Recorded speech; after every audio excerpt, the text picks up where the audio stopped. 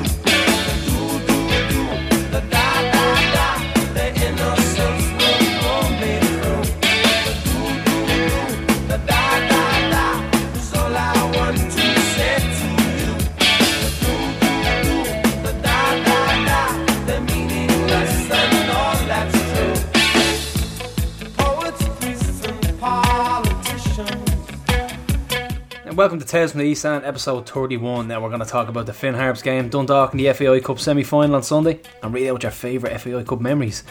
Because we have another Rovers jersey giveaway and it's signed, it's been upgraded, so get your stories. Your stories have been in, we haven't decided on that yet, we're going to decide on the winner soon. This time Joe Monks is banned. Joe Monks is banned. The last time we had a jersey giveaway, a randomer won it.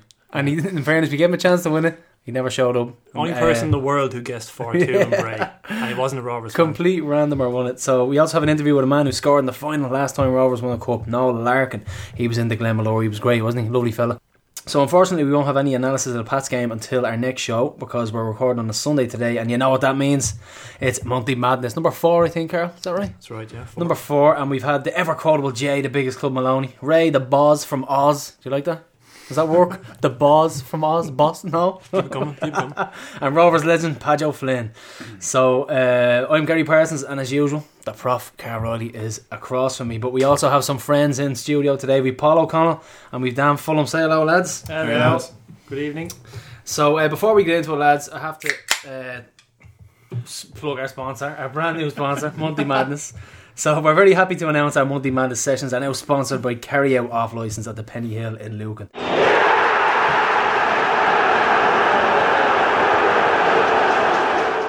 Right, so they have generously provided us with a delicious array of beers for us to sample.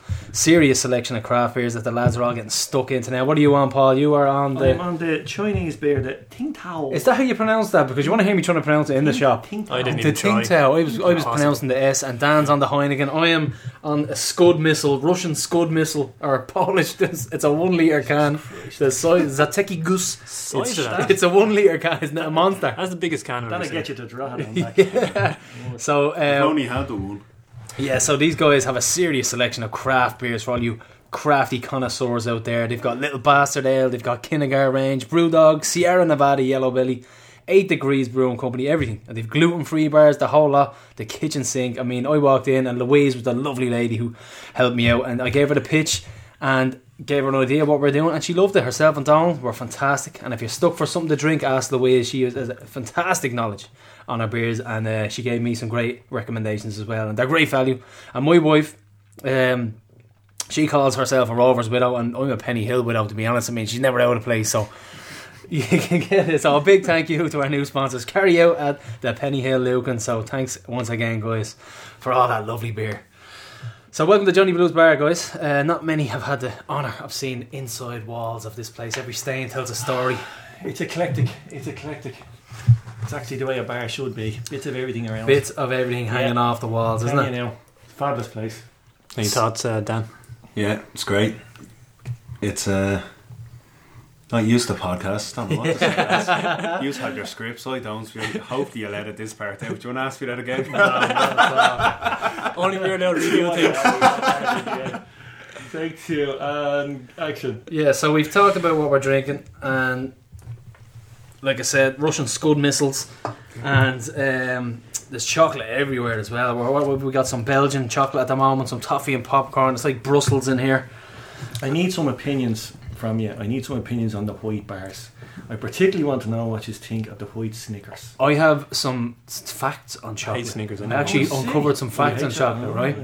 Now, white chocolate it's a tricky one, right? Right. But I'll talk about this, right? See, white chocolate isn't technically chocolate, Paul. Oh, This is on. So there's no cocoa solids or cocoa liquor, so that is technically not chocolate. And Hershey's, do you know the brand Hershey's? Educate me, Gary. They might not have never they probably never existed because Milton Hershey, the magnate who created the chocolate empire, cancelled his Titanic reservation at the last minute. So that's Hershey's might never have existed. I love Hershey's. Yeah, there you It's go. my favourite bar. So Yeah. he cancelled his Titanic reservation. Only the dark chocolate one. I hate the white Hershey's. Yeah, that's pretty good. And there's also a pill, you like this one, that can make your farts smell like chocolate. So you can take a pill and make your farts smell like chocolate. Be a good compromise. Must remember that for the next GTSC. There you go, yeah. Shall So we? that's a couple of chocolate anecdotes for you. Might make But the the way white back a bit chocolate, easier. right? It's a tricky one. It is. We'll definitely delve into that in a while. What do you think of it? What's your opinion on the Snicker? I had one, yeah. I like that salty caramel kind Yeah. of taste. Anyway, so Snickers for me, with a nice cup of tea, 2 tea bags. There you go. Wonderful. Heaven. Carl, you have your mug from Reykjavik. I think you paid €300 for it. I did, yeah. And that was the cheapest one. I was trying to distract you once so you could rob it. How much you pay for that? I thought you did. I think it was Robert. 25 quid. Don't even remember. €25, I think it was. That was beside the €800 shawl I was That was looking at for literally the only thing I missus. bought in So Iceland. this- Fuck that. Was this a souvenir shop? Was it? It was on the on the corner? main street. Yeah, the Jeez, corner. I walked Come on. around that. We were going back to the airport, and it was the day before. And I walked into that shop, had a bag Looking for the around guilt back, present. and I swear to God, I didn't even turn around. I just backtracked my steps out of the shop because I was even terrified turning around and knock something over. That'd be next month's wages out the window, you know. What did we price the football shirts in there? We went in, we asked if they had the Iceland national team. It must have been at least €100, yeah. 130, 125, 130 Yeah. quid. Crazy. But the thing was, there's tourists going in there buying up shit. So Americans you know, going fair in enough. happily spending. Fair enough. Yeah. But it seems to be boiling over a little bit now with the, taking advantage of the tourists at the moment. That We take advantage of everybody. Yeah, well, Let's be honest. There wasn't there an American? There was an American base there in World War II. So I noticed a lot of it's, Americans there, in fairness. it still has its passing trade there. I think if you have a tourist destination and you suddenly find that 99% of tourists are American, it's probably not really made out to what it's supposed to be, you know. Yeah. Yeah, maybe not. Tin houses everywhere, that's what I noticed. But Carl, what were you saying about, you were going to talk about our recent guests on Yeah, Monty Gary Madness? Shaw. I mean, everyone thought he spoke really well last week. He was dead sound, absolute gentleman. Lovely, lovely fellow. And the word used a lot was natural. Yeah, Yeah. very natural. Yeah, came Yeah. across very well on the radio. Lovely fella. Not shy. Very, very fluid. You know. No, he was a gent. I Very mean, and well, he was, yeah. he actually forgot his mask and we didn't have his phone number. Yeah. And we were trying to tweet and we were like, listen, you're going to get in shit here, oh, Bradza. Good thing he wasn't halfway to Kildare by that point. But yeah, thought he interviewed Heaney very well. Yeah, no, that was really good. I And was surprised. as an experienced interviewer myself, I've been doing this since way back in February. I thought he did an excellent job. Yeah, he was really good. And so what else have we got? We We put up the picture to see could people guess who it was. We had the picture of the microphone, the mask, and everyone guessed Sam Bowen. Yeah. Oh, Yeah. couple of, I think one pair, I think John Harper got shot, didn't he? Yeah, a couple of people. And Fellaini, he said as well. Fellaini and Jason Bourne. Mason Bourne, yeah. So we've Patrick Kilmartin as well. He said, great interview with Gary Shaw. Great having players like that wearing the short these days after the previous years. So yeah, like the mercenary era that we've had, like the book you and McDarragh are going to write, Terrible Time. The one that's the sequel to Talatine. They're the ones that have been mercenaries like the Brennans and these players that just didn't care about the club and came in for a few quid, handy few quid, full time football. And I think we're over that now. And it's been really refreshing seeing this team this year. All the young guys, and particularly when we were meeting them ourselves, they're all really enthusiastic about the club. So we got James Cook as well. James Cook said, love the Gary Shaw interview, sounds like a really sound bloke. On another note, you know your work as a parent is done when you go upstairs and instead of the usual voice of a rapper coming from your son's room, you get the sultry tones of Gary and the Prof. Shawsy's the man, isn't he? I can safely say that's the first time I've ever been described as sultry. Yeah, I think so. Yeah, so what else we got? And there was another one from Darren. He says, Gary Shaw on the podcast was just like listening to any fan on the podcast. What other club would you get at? None. Yeah, I don't think anyone else gets the access we get and the help, things like that. We have someone posted a picture of the two Shaws at the 2009 Milk Cup. That was hilarious. That was brilliant, man. He was so tall, wasn't he? I don't think he's grown an inch since then. He's still the same size. And the other Gary Shaw actually replied to us on Twitter. Yeah. I saw that. You showed me that tweet. That was brilliant. Yeah. That was a great. That was a great That was a moment, good story. wasn't In the it? hospital. The world should have That was imploded just on the spot, That shouldn't was it? a cracker of a story, wasn't it? It was brilliant. Yeah. So we had John Connolly. He's fired back about the quiz. Shawsey needs to be careful here. Yeah. John was reared on the terraces of Milltown, the boots and braces, flick knives and brass knuckles. He was having none of Shawsey's rebuttal about the quiz, so shots fired and this feud must continue. Was the 80s violent, Paul? You were around Milltown then, weren't you? Was the 80s violent? No, I only came in at the end of the 4 in a row.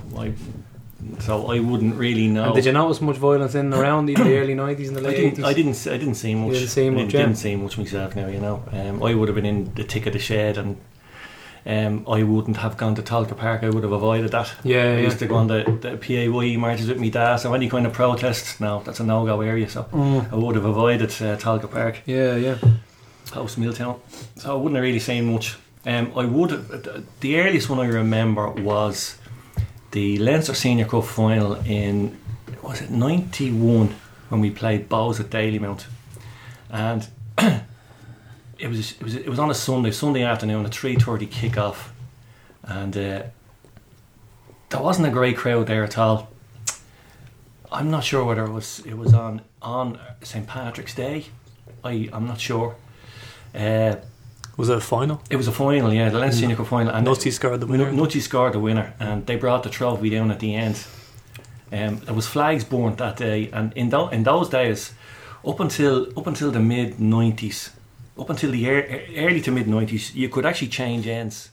So if rowers were They'd walk down one rowers were- half, they'd be in one Yeah. end, and they'd move down the other one. You could walk down the side of Talca Park, or you could walk down the side of Dalymount. So you'd follow the team. Whatever goal you were Yeah. attacking, you'd move down.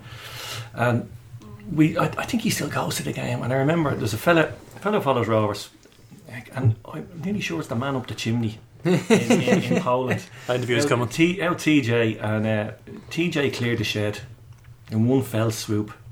That day. Literally just ran in, cleared the whole shed. They didn't know Is what that was where that happening. song came from? We cleared the shed Yes, in a half a half a minute. minute. Yeah, I'm really sure that goes back to then. But there was a bit of shite and shenanigans that day. All right, yeah, but they made sure they rammed it home that they'd won the cup at the end. You know, when there's a song coined from a particular incident, it's definitely been an incident, you know. Yeah. But what else we got? What else we got? We have so we're going to talk a little bit about Pats, and maybe a rhetorical question, but do you want them to go down? I do.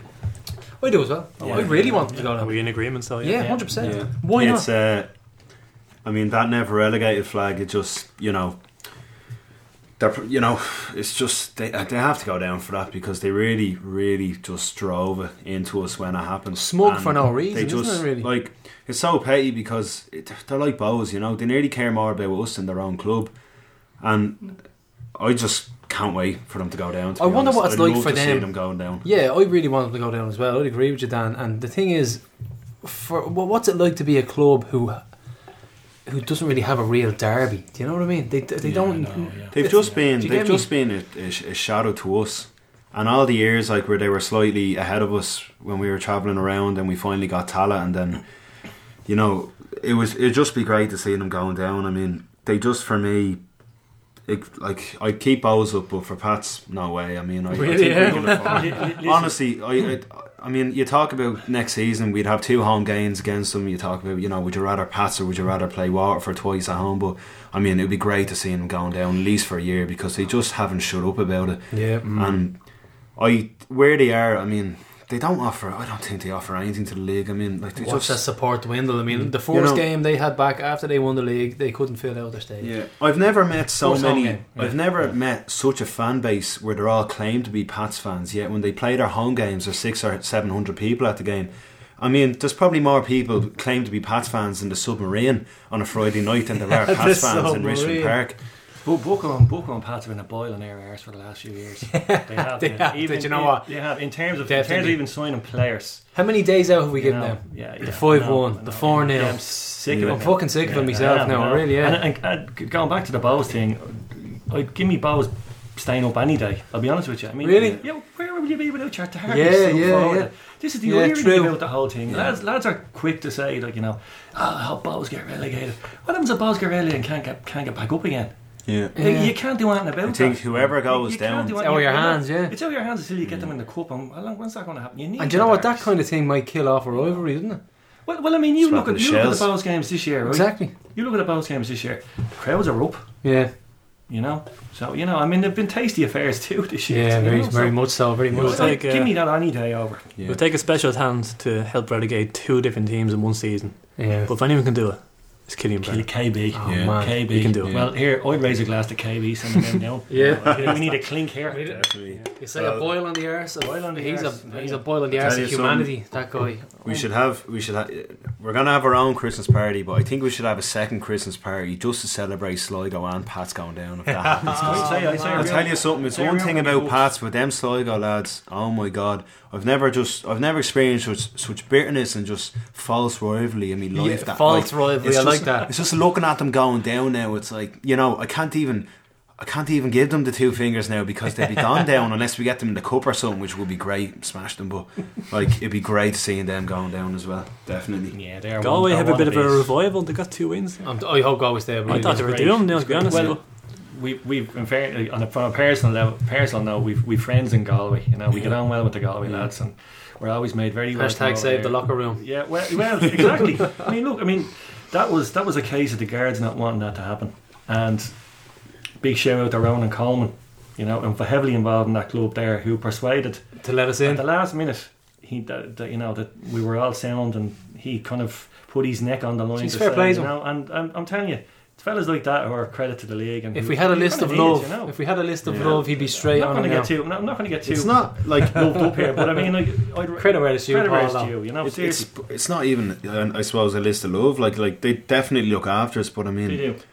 the majority of clubs, they just treat us like animals. And when you look at that, the Connacht, Galway and Sligo, it's just such a far cry, polar opposites to how each of those clubs treat us. 100% agree with you. Yeah. Yeah. I mean, and we don't do ourselves any favours at times, but they nearly set us up. They nearly treat us in such a way that this kind of stuff happens. Yeah, But yeah. Anyone remember the fence has been nailed up onto the walls in Longford and Sligo? yeah, caged in, Caged, literally, caged in. literally caged in And like John- animals. Jo- Like you Jonathan- couldn't Jonathan even. arriving in Sligo and telling them get that down and we're not playing the game. You know what I mean? Yeah. Or to that effect. I mean that's Yeah. And every single time, they set it up, we just, that time where they put all the shite on the walls and Do you remember that? Yeah, And we all wore yeah. the Sorry, boiler actually, suits. no. Yeah. that crap on the walls. There was shite. They put it on a bus or something. We still that have was some another stains day. on our But, flag from it. but, The I mean, the paint. next time when we went down the boiler suits, it was absolutely hilarious. And the funny thing was The best away trips. because we were on the boiler suits, we actually probably destroyed their away end and all other places, like because all the shit from the wall Yeah, went yeah. everywhere. And it was just worked out perfect. I think we still lost that. Do you remember day, the though, didn't spontaneous song that came at that game? It was Get Down On It. Do you remember? Get Down we? On Oh It. yeah! Dude, Shout get out to down. Barney, right? Barney Was that from, Barney? Donomead, Barney. Amazing away trip. I still remember just Barney doing the step forward, left foot, right foot, going up and down the stand, and it was almost like what you call it, the train, a big train started Yeah, forming throughout yeah. the whole stand. And I think at this stage, now we actually won that night. We did. Wasn't that 2-1? That was Twiggy no, scored that was off the bar, Twig, no? 2-0, wasn't it? Didn't Twig score Yeah. that amazing Reaction. gravity-defying I've volley? never seen. Just launched himself at it. I don't know how it went in. I don't know. I think it was Roger He hit the bar, St. so a cross came in. I think he headed it onto the bar. The ball came straight back out, and he volleyed his own shot that came right back off the bar Absolutely, into the yeah, goal into the with goal, an yeah. outside of the With his left ankle foot. or something. Yeah. And I was just looking, I go, what the fuck? Unbelievable. And then the 17th minute, I think we got that abandoned for about 5 minutes, wasn't it? Was What the was 17th minute? Wasn't that their homecoming? Didn't they win the league that day? Oh yeah, yeah. Was that the same game? Yeah. Well, And they were. the game got abandoned for about 5 minutes in the 17th minute because 17 league Yeah. titles, and the Rovers fans obviously All the flares yeah, and the everything. flares and the Yeah. smoke and all. It was a great Yeah. display. Yeah, so we owed them big time on Monday. Like I said, we have to beat them out here. When's the last result we got out here, Carl? Well, last season. Last season 2-0. 2-1, what 2-0? Yeah. But other than that, it hasn't been a happy hunting That ground. was our No, one it win hasn't in the been, last 10 against Pats. It's 1 in 10. Wow. If you want to have an old cry there. They really step up their game when they play Oh, us. 100%. No matter what the circumstances. I mean, they could beat us and then the next week they lose 3-0 to Finn Harps. Like it's mad. Like it's just every team that seems to play us, they step it up. But Yeah. Pats in particular, And Pat always Flynn like, is will tell you that's the truth. He said every team he's played for Yeah. that has played against Rovers, they Let's get into hyped these up big bastards, time, and let's do Can Rovers. imagine, can imagine. Yeah, I You know hope what I Bradley, mean? I hope Bradley and the players know how much we want this win. they It's must know. There's 5 games left, but this is the most important of the league games. I think As Gary Shaw says, keep 11 men on the pitch. yeah, Very keep involved. 11 men on the pitch, Very and involved. I think No, Bucko's the type of bloke who the last couple of years you've seen it against us, and his tactics, they've targeted individual players on that pitch out there at Richmond Park. They have done, you know. they They targeted Sean targeted Heaney that players. time. Heaney that time Yeah. was targeted big time, and he fell for it. You know what I mean? Yeah. Unfortunate, you know. Rush So to the the head. favourite And do you remember was, when he got the yellow, right? Fair enough, he had the yellow. And when Conan Bourne was going for that ball, and Sean Heaney was just about, and he was plain as day, he wasn't going to make it. I was standing there with Carl. I think I grabbed his hand. I was like, Carl. Yeah, it's coming. And I'm looking around, and everybody knew the same thing, Yeah. and he just boom straight away red The thing card. about that was, Oh man, Conan Bourne could have skipped that.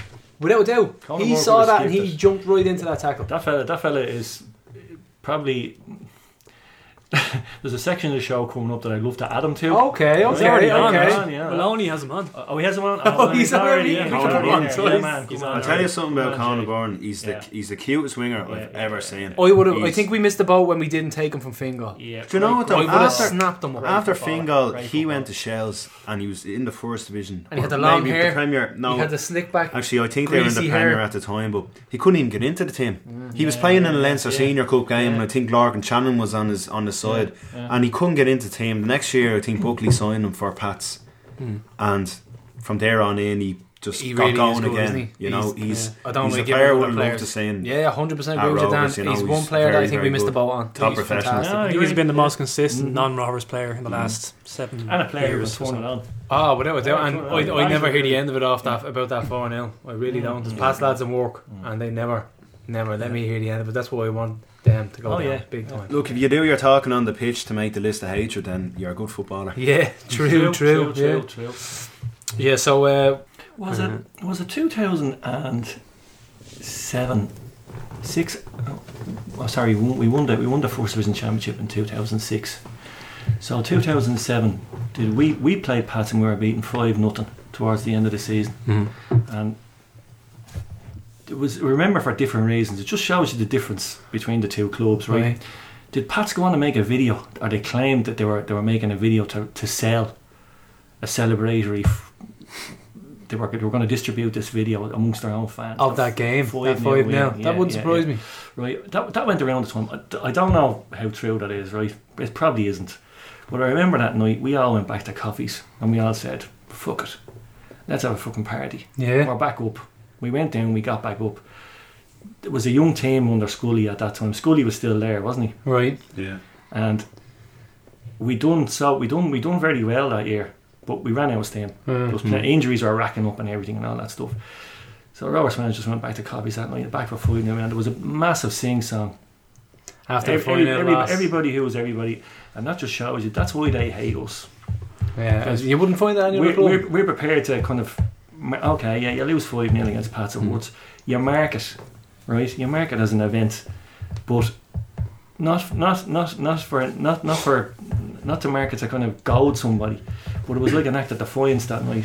Fuck you and your 5-0. Yeah, exactly. It'll be yesterday's news. They You know what I definitely mean? would have preferred us And to be that's- crying into our Yeah, points. exactly, yeah. And I think that's the difference between us and a lot of these clubs out there, you know. Similar to Cork last season, 5-0 in the cup. Yeah. Remember the atmosphere that built Yeah, from that? the place was rocking. Even though we were The being place was hammered. rocking. I mean, you saw what was it this year, 4-1? Yeah. Turner's Cross. Yeah, But fantastic atmosphere as well. you know what I Jesus, mean? do you know what? That was the best atmosphere all season. We didn't stop singing once. There was a lot involved in that. In fairness, Galway was the best result and the best trip, but that was the best atmosphere. Was that game a catalyst for something bigger? It might have propelled us on, didn't it? Because I I mean, don't know. I think it did. I think so, because we were really good, and no fairness, we battered them. Was what Brad just said. We did play really well. I think We did. bad defending that night. Yeah, it was. It really killed It was us from atrocious. set pieces. It was Yeah. I horrible. Atrocious. remember we went 1-0 up, and I was looking at the Bet365, and Cork to actually score for the rest of the game. There was maybe 60 minutes left. It was something like 1-5. So it was almost wow. just on paper. It was nearly inevitable that they would They score. were You going know, to score. we Wow. knew we were up against it, and definitely we done a lot better than anybody expected us to do until that red card. But it's just a show of defiance from the fans, you know, to kind of go down to a place like Cork, knowing they were well up against it. I mean, it was kind of You can't even get a point in the pub because they shut their doors. You know that type of thing they're dealing it's with. crazy. Yeah, I mean, we it's had yeah. the week before. I think it was the week before we played Derry, and sometimes we'd be running buses and we'd be saying, you know, is it a run or not? You know, It's crazy to think that you have to gauge the result beforehand.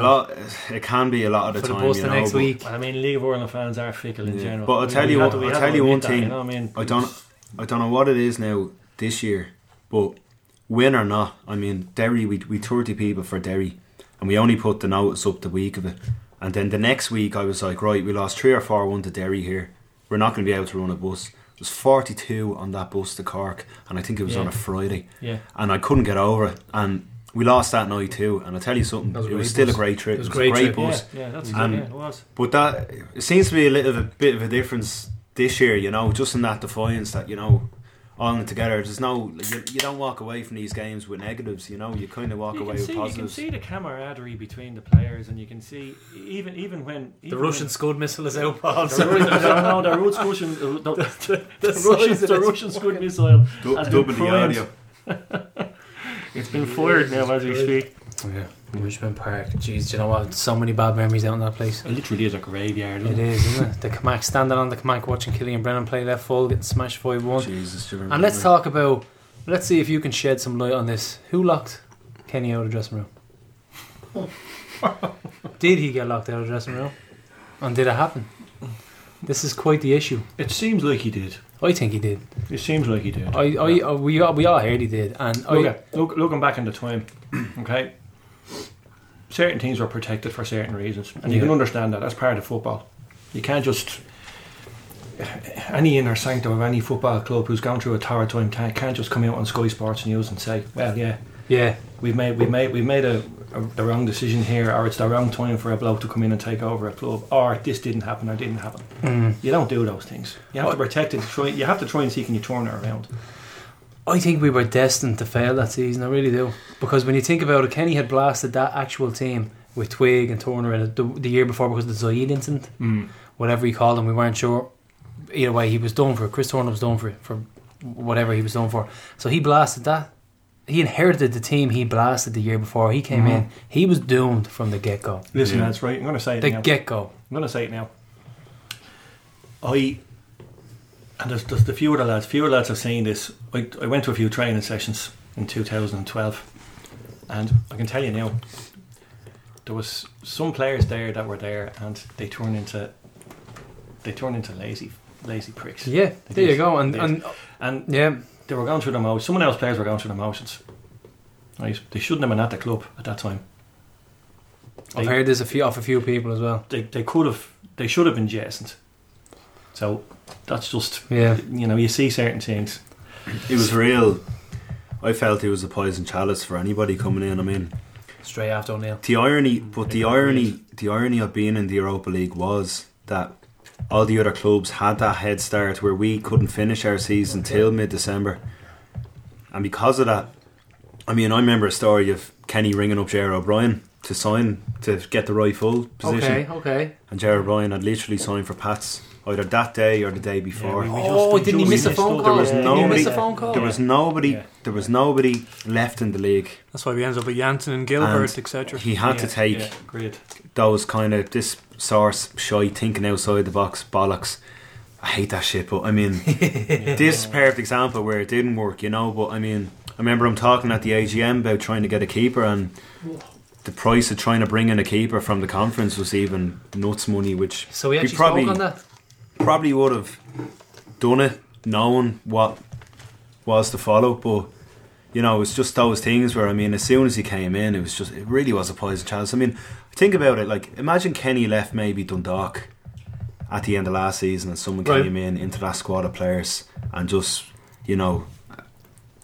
say they didn't sign anybody or re-sign contracts, and then, the same thing probably could have happened there. That maybe is the difference why Dundalk are kind of finding their feet again now, that it all didn't go to shite. But here's the thing now at the moment with Kenny. Kenny's I think Kenny might be losing that dressing room as well, because you look at the amount of players that aren't signed up for next season. You've got Benson, I'm nearly sure McElhaney, and as you look at Gartland and Macmillan. That's the core of their squad right there, who aren't signed up for new contracts. They're looking elsewhere. And he spoke about it as well. He spoke about it just before our game. Well, you see, any side like that. I mean, look, there's no one to trust Dundalk at the moment. And can you really see Cork coming back with a resurgence? I don't think so. I think there's just an interruption. I could see Dundalk going to win the next 3 leagues after It's this very year. possible, do you know that? That's Because what I can see. I can see them being a team stumbling being over the remembered line now, aren't they? to win 6 out of 7. So what do you think? What do you think goes through players' minds?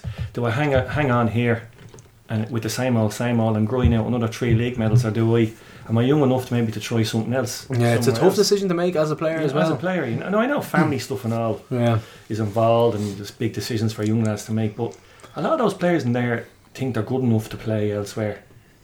It's one of the reasons it's so hard to win they are. 3 or 4 leagues in a row, because the best players move on. Exactly. Teams break up. Exactly. You need a settled team. And like one thing I will hope for us as a squad and as a team, as a club in general, is that we do keep a hold of this good bunch of players, because they're a good bunch. But like we said at the start of the season on the podcast, we've got 12 players in, 12 players out, and people were in the terraces talking about success, talking about winning leagues. 12 players in, 12 players out. It's insanity to think that you could do anything. We're actually punching above our weight right now. I think something that's worried fans is we have done that every year since Kenny left, where we've kind of made a new team and given a bit of time. It's been the same thing each season, hasn't it? But it hasn't worked, and it's not Groundhog Day with it. But the difference with Bradley bringing these lads in, you can see that we're going somewhere with it. It's really positive, isn't it? Yeah, and it's fun to be part of it. He's after getting he's bringing in these players that they want to play for the club. They know the values of the club. Yeah. They know he signed players who, they're not just comfortable sitting on a wage.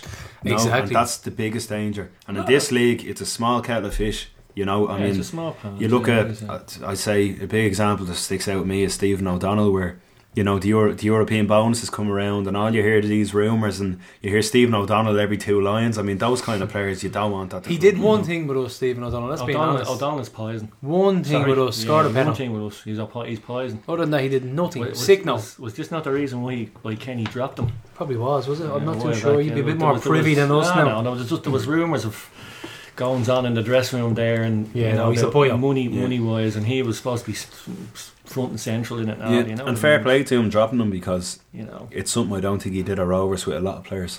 Well, think about it though. Let's say he had to drop the perpetrators. We won't name anybody, but this certain people referred to as God, he might have had to drop them. Imagine dropping him. Let's say he had to drop Gary Twigg, because we know there was confrontation there. Gary Twigg and Chris Turner. There was confrontation between him and Kenny. If he had to drop Gary Twigg, he'd been chased out of Tallaght with like fucking Trump supporters with torches. He'd be chased out. Well, I have a story now. You can edit this out if you want. I'm going to say this now, right? It's up to you to decide where you want to put it in. Well, if you're happy with it, then. Okay.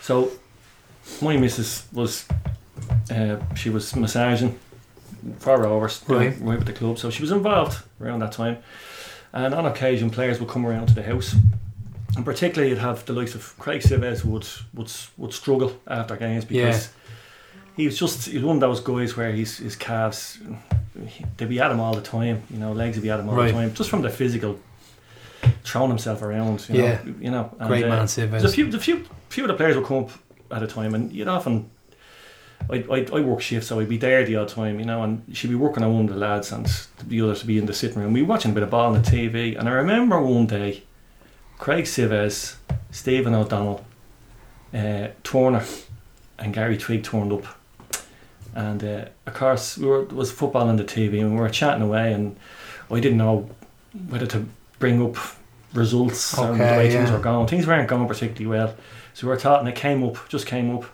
and I will never forget Chris Turner just saying to me, "We have to get rid of him." You serious? We have to get rid of him, and that's what he said. That's what he said to me. We have to get rid of Kenny. We have to get rid of him.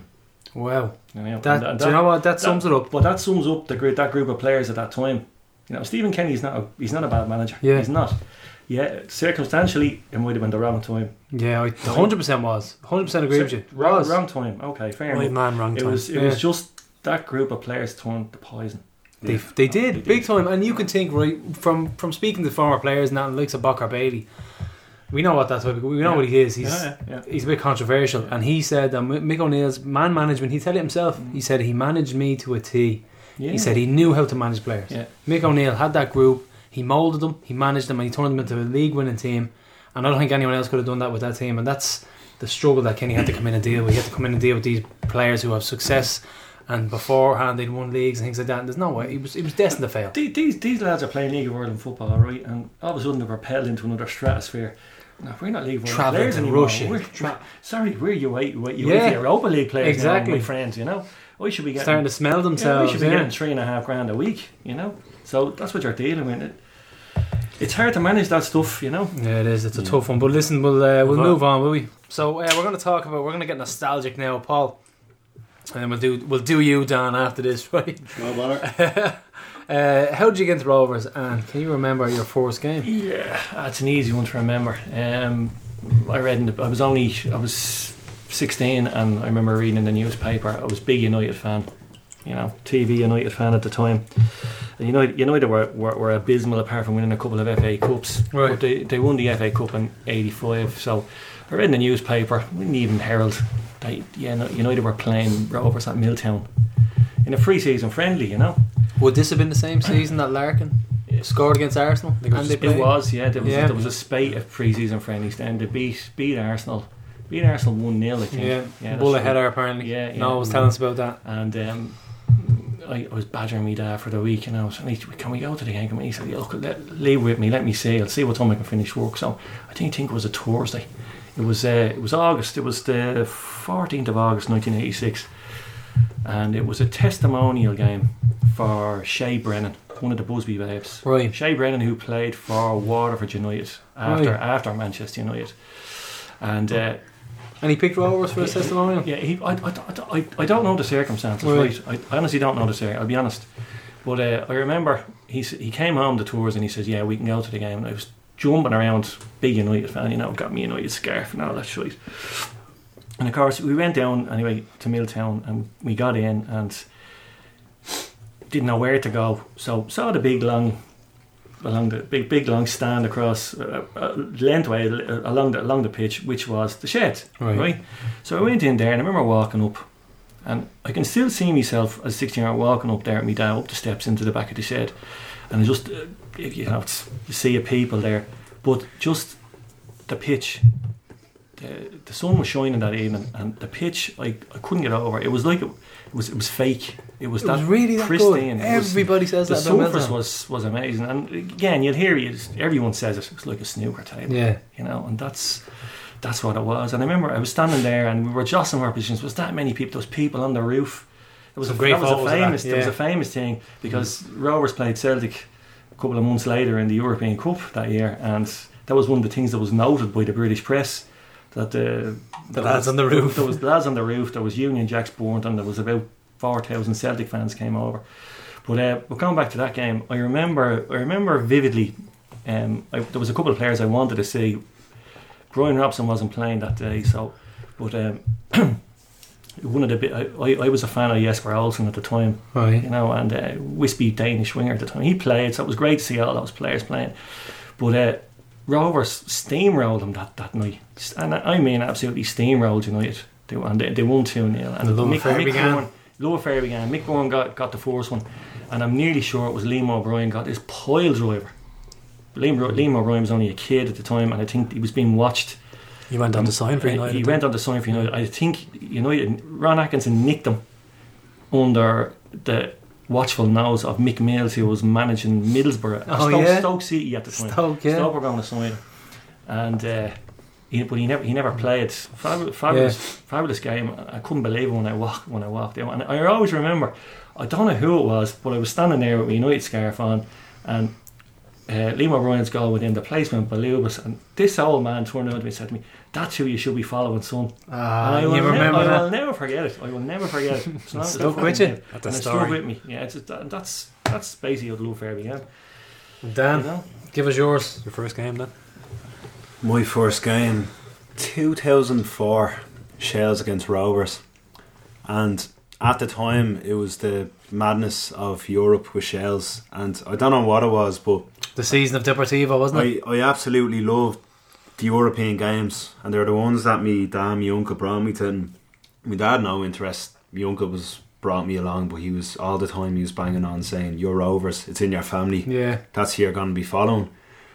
And just through the years then after that, it was just keeping tabs on the stadium. And I mean, I was probably... remember one day there was friends of my family who were over, and there was one of the fellas, he's a big Rovers fan. He says to me, "Do you have internet on your laptop?" I said, "Yeah." He says, "Put up the Rovers side." And I was like, "What's going on? I want to see if it was the Thomas Davis thing was passed." See if any developments. And it got read the news out, and I could see him jumping around, and I was like, Jesus Christ. I said, "Listen, when it's up, you have to bring me, like." Yeah. Because I'd love to see it in Metalla. And I remember a few weeks later, a crane went up, and I was in Old Bond Community School right beside, and I ran over to have a look. And there's a fucking Maldron getting built. I was like, for fuck's sake. But it was a few months later after that again, they went up, and as soon as they went to Tala, then it was history from there for me. You know, probably 2010. Then I started going to Tala hoops, and John Connolly I just said to him, "Could I go to a match?" He said, "Yeah, I'll look after you and all this." And the enthusiasm of others helps massively, doesn't it? But the thing was, I had to bring myself to the games, and I was 13, the first game in Tala. It's quite daunting as well. You know, going to games not knowing anybody as well. I completely understand, because like I said, the enthusiasm is. But like from there, I mean, like most people at the time, when you look at Rovers from the hardcore, they all kind of found Rovers through their family, you know. Yeah. But like it was just one of those things with Tala. It kind of brought more people along, but it's just from there. It was just, I mean, it was just brilliant, you know. And those years that followed, I mean, I don't know how anybody wouldn't be supporting them for the rest of their life in some sort of way, I know. you know? It's the way. I remember Carl said to me, I was dragging them along. Like, me and Carl have been friends all our lives. We used to follow Glenmore Dundrum out the back of the field there in the where the Carroll gym is. Carl used to watch them. We used to go out with them. We played football constantly till it got dark. And then we'd be out on the road, we'd be doing all sorts, but we always had interest in football, absolutely obsessed. Both of us loved Man United. Carl loved Inter Milan, I loved Dortmund. We all had teams that we followed, right? Yeah. We never had a home. We never found anywhere to follow League of Ireland. We just didn't have anyone to show us, didn't right? Polarise anybody, so pal of mine, Kenny Barrett. Kenny Barrett's always getting shouts out. Dan's laughing here because whenever people link it to Kenny, they laugh. Oh God! He was banned on the Gary Twig parole. I heard you reinstate him. It was funny, right? I heard you reinstate him. It wasn't that bad. Right? He was on the bus. He was on the bus to Linfield. Now, as we were talking to James Cook about this last week after the EA Sports Cup final, and James that rightly said to me, I think there was shenanigans on every one of them buses that went up that day, and there was like, and he was hassling the bus driver, and he was pissing. He was just like, "You let me off here? Can you let me off here? You're not going to let me off here. You're an old bollocks. You let me off here. Let me off here." And he came up to me there. He came up to me there a while ago, and he said to me, "Remember that bus I was on, the Linfield bus? I'm terrible sorry for all that." That's we were like, good skin. "Forget about it, will you, for fuck's sake?" You know. He's a good old skin, and he got me involved. His enthusiasm, right? I swear to God, the amount of times I cover for that guy and work. He'd like the boss would be saying, "Jace, where's Ken?" And Ken'd be texting me saying, "Listen, just tell him I'm on the way." He'd be in Tolka, you know, he'd be running the muck of Tolka, and his enthusiasm just rubbed off on me. And he said, "Listen, Gar, I'm dragging you to games." So I got hooked. So I had to bring Carl along. Carl said, "Oh yeah, I might catch the odd game." I said, "Carl, it's all or nothing. It's all or nothing." And finally had them. We're here now. You're right about that. That's it was all or nothing. Let's raise a glass to Kenny B. Kenny B. Here we go. Glasgow Hoops. Yeah. He's gonna love this. Everyone in the local will be hearing this now. Watch. Oh God! I think he's still getting over that night in Prague. I hope so. 8 a.m. And it was like, "Kenny, did you get home?" "Yeah, but I left at 9 a.m. I was like, "Oh God, the club's still open then." And lads, do you or did you follow any other football teams besides Rovers? Do you keep tabs on anyone else? Like myself, I like Roma, like Dortmund. Roma, I do, yeah. I keep tabs on PSG, not so much now. I'm not really too much of it. The money club now. It kind of turned you off, doesn't it? Yeah. I went to a few games 2 years ago and it was really enjoyable. And then their Bologna boys got banned, and it kind of turned everything sour. So I don't really bother too much. It would be Roma. Roma would be the main. And Hibs, of course, from the lads. Of course, Hibs. They have to get a shout out. Hibs, yeah, big time. Neil and Charlie and Dave and the boys from the how did that come about? Because that's quite a cool connection. Good lads as well, you know. It was a thing. It really started in 2009, and when O'Neill took over, I think Mark Battle had a hankering to go, and Mick got him the tickets, and it just propelled itself from there, you know. Yeah, what I mean? Mick got him the tickets, that's pretty cool. Mick got him the tickets. Well, Mick's an ex-Hibs. Yeah, you yeah. know what I mean? And then it just kind of propelled itself forward from there, and it was myself and himself would go over, you know. And just lit on fire then. It just lit on fire. And Mark wrote Jay into it. And of course, Jason McLean, how are you, Jay? Jay is, you know, a historian, you know what I mean? And James Connolly is a big part of his, you know, Jay is the all-knowing encyclopedia. Jay is great. And with the link, Jay became massively interested in that kind of thing. And Jay came with us and just fell in love with the setup, you know. And as I say, it just grew legs, and it is where it is now, you know. And like it's like the people take the piss and they say, "Oh, football friends," but it's real. That is real. It genuinely is real. Well, I find that you follow, you know, the teams you play in Europe, right? Say for example, and say you meet a couple of lads over there, and you kind of become friends or whatever for a couple of days or whatever, or you exchange scars or whatever, and you kind of watch for their results for a little while to see how they're doing. And if Rovers go out to a team in Europe, I always like to follow their results afterwards to kind of see was it a blip or did we deserve to go out? You know what I mean? I kind of like, I mean, take for example the Rops thing. Let's forget about that. I mean, geez, Rops are a 2-bob team. You know, they were hammered the next round. You're talking about a side, right, that a player left to become a shepherd. This is a fact. This is a fact, right? One of their players was getting paid. It was a midfielder, and he was getting paid $2,000 a month, and he said it wasn't enough, and he left. Jeez. He left to. He wasn't given proper guidance, was he? Just. I was trying to think of one. Yeah. I couldn't. You're quicker than me, Dan. That's a fact. A shepherd. For fuck's sake. You were going on about stats on Pat Fenlon. That's to me that first thing I thought of when you were talking about negative stats. That's the ultimate negative stat. That is. Imagine that's the tie. The one tie in Europe that I've ever bore witness to that we should have gone through when we should have been playing in that round against Lokomotiv in that next round. We should have had a pop. We should have been going to. It was Croatia, wasn't it? Yeah, I think it was. Zagreb, Lokomotiv, Zagreb. That's where we should have been going. I mean, imagine us sitting here, right? His negativity in that home leg, it was absolutely crazy, and it changed the whole course for a lot of lads. And Bradzer, in fairness to Bradzer, we almost done it. I mean, absolutely. I've never seen a team completely implode / shit themselves until Highland just.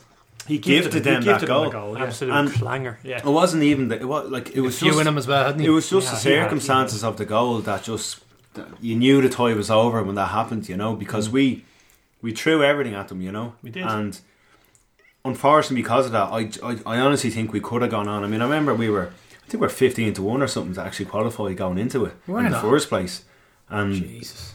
It was we could have definitely done it, but I mean the first leg, if you lose 2-0 at home in a tie like that, you just shoot yourself in the foot, you know. That tie was there for the taking if he had been positive and had got their heads he's not right. that guy, is he? He wasn't that guy. He was just. Yeah, he would have been happy enough with a 0-0 draw, taking it away and getting a 1-1 draw over there and end the story. You know what I mean? You really can't be on the back foot when you approach European ties. No, I mean, no. Your first leg, regardless of where you are, it really does dictate how the tie is going to finish. You know, really agree with we you went there, to Iceland that time. I mean, the attitude we had to actually go at them, and I don't think they expected us to play like that. You know, no, they didn't. And you know, we probably let ourselves expose once or twice, but we got the 1-0 in the end because of that. You know, I nearly put them in the same bracket as Rops because they were 2-bob. Like fair enough, they were lovely and they treat us well. It was nice, but they were just part time. They weren't great. As I say, the likes of Rops have a budget of around. They have a budget of around €1 million a year, but that's for everything. Absolutely everything. That's all the in. Senior team. It's for the reserve sides, for the women's team. It's for everything. They're a proper sports club. Yeah, but as you say. It's not €1 million for the men's first team, you know what I mean? So that's, you know, you can imagine we should have pushed past them. Imagine the travel costs. Yeah, yeah. That train, they do that overnight train. The way you got to Rops, what was it? Jesus. Come on, give us a quick rundown. I remember this. I remember following this on Facebook. This was brilliant.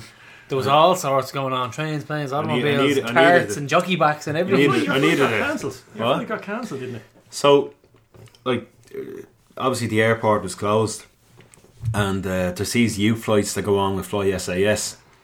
So I just threw it in to see the closest I can get to Rovaniemi by doing these student flights. So I actually found a handy one out the Tuesday, where I flew to Gothenburg, and then I flew on to Helsinki. When I got into Helsinki about 11, 12 at night, there was an 8 o'clock flight down up to Oulu, which is about 2 hours away. So it was all going to plan, and about 2 in the morning, I was supposed to actually, when I was in Helsinki, there's these kind of pods that you go in to sleep at night that they have, great. right? And I walked up and I said to him, "How are you?" He just goes, "Shh." And I was like, "Oh fuck, sorry." It was like there's about 50 people sleeping in these pods. No like, way, that's Jesus brilliant. Christ. I've never And, seen that like that now. So I said to her, "Do you have any free?" And said, "Did you put in a reservation?" I said, "I couldn't find any on the site." So that was out the window, booked out.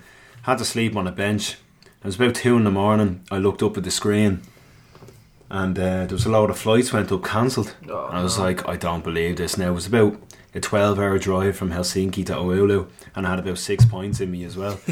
So I wasn't going to rent a car, and I was like, what am I going to do? So there was a train that left at 6 in the morning that went to Oulu, and then you got a switch onto Rovaniemi. So I had to take that. So it was probably about 2 days travelling in the end. But what made it worse was when I got on the train, they actually put me in the animal compartment. A lot of goats. So the whole way up, I'm sitting there. You didn't meet that shepherd, did you? The whole way up. That must have been a bad experience, wasn't it? But I was sitting there in the corner, just with my arms around my bag, thinking I'd be robbed or something. And then all the while, there was one point where I actually fell asleep and I woke up, and there was 2 dogs barking at each other in cages, and I was just like, I don't believe this. But I mean, we got there in the end, and I probably only got there about 15 minutes before the charter No way. arrived. Jeez, you did well But, anyway, but you got there anyway. Yeah, got there in the end, straight on the bear. Couldn't even go to bed. Yeah, no, sure, why not? Well, an hour into the show, let's talk about last week's game. Yeah, yeah. In between peanut butter Oreos and caramel Milka and Russian Scud missile beer. Yeah, so we're going to move on now. We're going to talk about the 4-1 Harps win. 4-1, Carl, and Ollie Horgan was banished to the stands for this one, sitting out there. He was on his own behind the dugout. Gas man, just feet up, chilling. He was just having a great time. At least he was wearing shoes this time. Yeah. So what? By the way, Dan's drinking Staropramen from our lovely sponsors at Carrio in Penny Hill. It's from Kenny B's hometown. Yes. New hometown. Where? Prague? Prague. There we go, yeah. I'm still drinking Russian Scud missiles. Jeez, Bottle of Perla here waiting on Paul. Kenny's getting more shout outs than the Gary Twig SC this week. Yeah, so Ollie Horgan was in the stand. Lovely fella, chatted away to quite a lot of Hoops fans as well. So he's a lot of time, not ignorant or anything like that, which a lot of managers could come off like. So we forgot that Aaron Bulger was suspended, so me and Cara both had him in our team, which says a lot about the guy, to be honest. But we were picking our teams last week, we both had him in. Bradzer made 4 changes from the League Cup final. League Race and Gary Shaw were back in as expected, and Lukey Bourne and Cameron King started. So, Carl, we had a minute's applause for Jimmy McGee as well. Yeah, that was nice. Yeah, it was a nice touch. The memory man. This will make you jealous, Gar. Go on. McDara in the press box received some Huberman chocolate. He did not. He did. And look at all the chocolate we're here. We're devouring the chocolate here. I remember those chocolate bars that came out. There is a while chocolate ago. inside Tada Stadium. This proves it now. There is, yeah, officially. I'd love to have my own chocolate brand myself.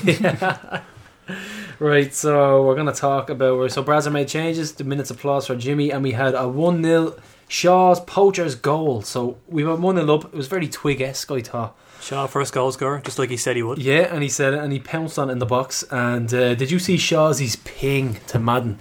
That beautiful pass that just stayed in, and he ended up getting the cross in. Like it was stunning. It was beautiful. So Shaw's going to like that one. Assist from King from that goal. Yes, so King's off the mark with his creative juices are flowing. We have Carl. You thought it could have been 5-0 at half time. Yeah, Finn had a free header, went over. Yeah, Mia laid the post. Shaw hit the crossbar. there was a lot of chances, wasn't there? Shaw was sure on goal to make it 3-0, to deliver on his prediction. He said he'd And he score the panicked. first and the third, and he tried to It round was the going keeper. through his head. He thought, "Oh, podcast." He's like, "Guard Tried to Carl, go around the keeper. Guard Carl, they Yeah. need this." All he had to do was shoot. And he just forgot to shoot. I know, yeah. But in fairness, it looked like he was going around him because he has the pace, and I don't know. I mean, I can't remember the last time someone rounded a keeper Yeah. 1-on-1 and tapped it in. Dying art. Yeah, players it go is, down, isn't yeah. it? Players go Isn't it down. They dying take art? the safe option, Yeah. you know. And I applaud him for trying it because I thought it's just a little bit different, trying around and get the tap in. It's a nice thing to do. I like it, but it didn't work out for him. I ran into Bartley Ramsey at halftime. Remember him? Bartley's a good Yeah. lad. Yeah, he actually had an article in our programme. Yeah, he was like, "How are you not 5 up?" That's my best impression. Yeah. Carlos Town. You was only live when you heard the halftime score on Buncrana. Yeah. Derry 3-0 down. It's nuts, isn't it? Crazy. What's going on there? I don't know, man. It's We'll get to that in a minute. We'll get to that. We'll come to that. But that we have the second goal, Brando. Me and you were just walking back from the Glenmalure, weren't we? Yeah, I had a feeling. And we stopped and we said Brando has a free kick. I had a We're gonna feeling he'd stop. score. I was nudging you. I was like, Like, Garrett, check this Score out. here. And he just buried the top bins, as the kids say, or as Jaden says nowadays. Top bins, Dad. And top bins. I don't know what that means. So there was nobody stopping that one. and And- Mark Welch pointed out that it's 2 years ago today that Brando signed a 2-year contract. Oh, so he's up for renewal. I think we have to tie him down. As much as we do give out about his inconsistency at times, he's a stunning He player can for turn Leeds. it on when he wants. He's amazing. He's absolutely fabulous. Think what? Remember his first season, Paul? Just Oh, it's He was unbelievable. fucking unbelievable. we said this already, right? He disappeared for a while there. Yeah. You know, and everybody was even asking, "Where's Brando?" Even when he was on the pitch, people were, "Where the hell is Brando?" Yeah, where is he? So it just shows you how much of an effect he had on a game when he was playing well. That people actually, you know, some players go through games, go through the motions. They're not missed.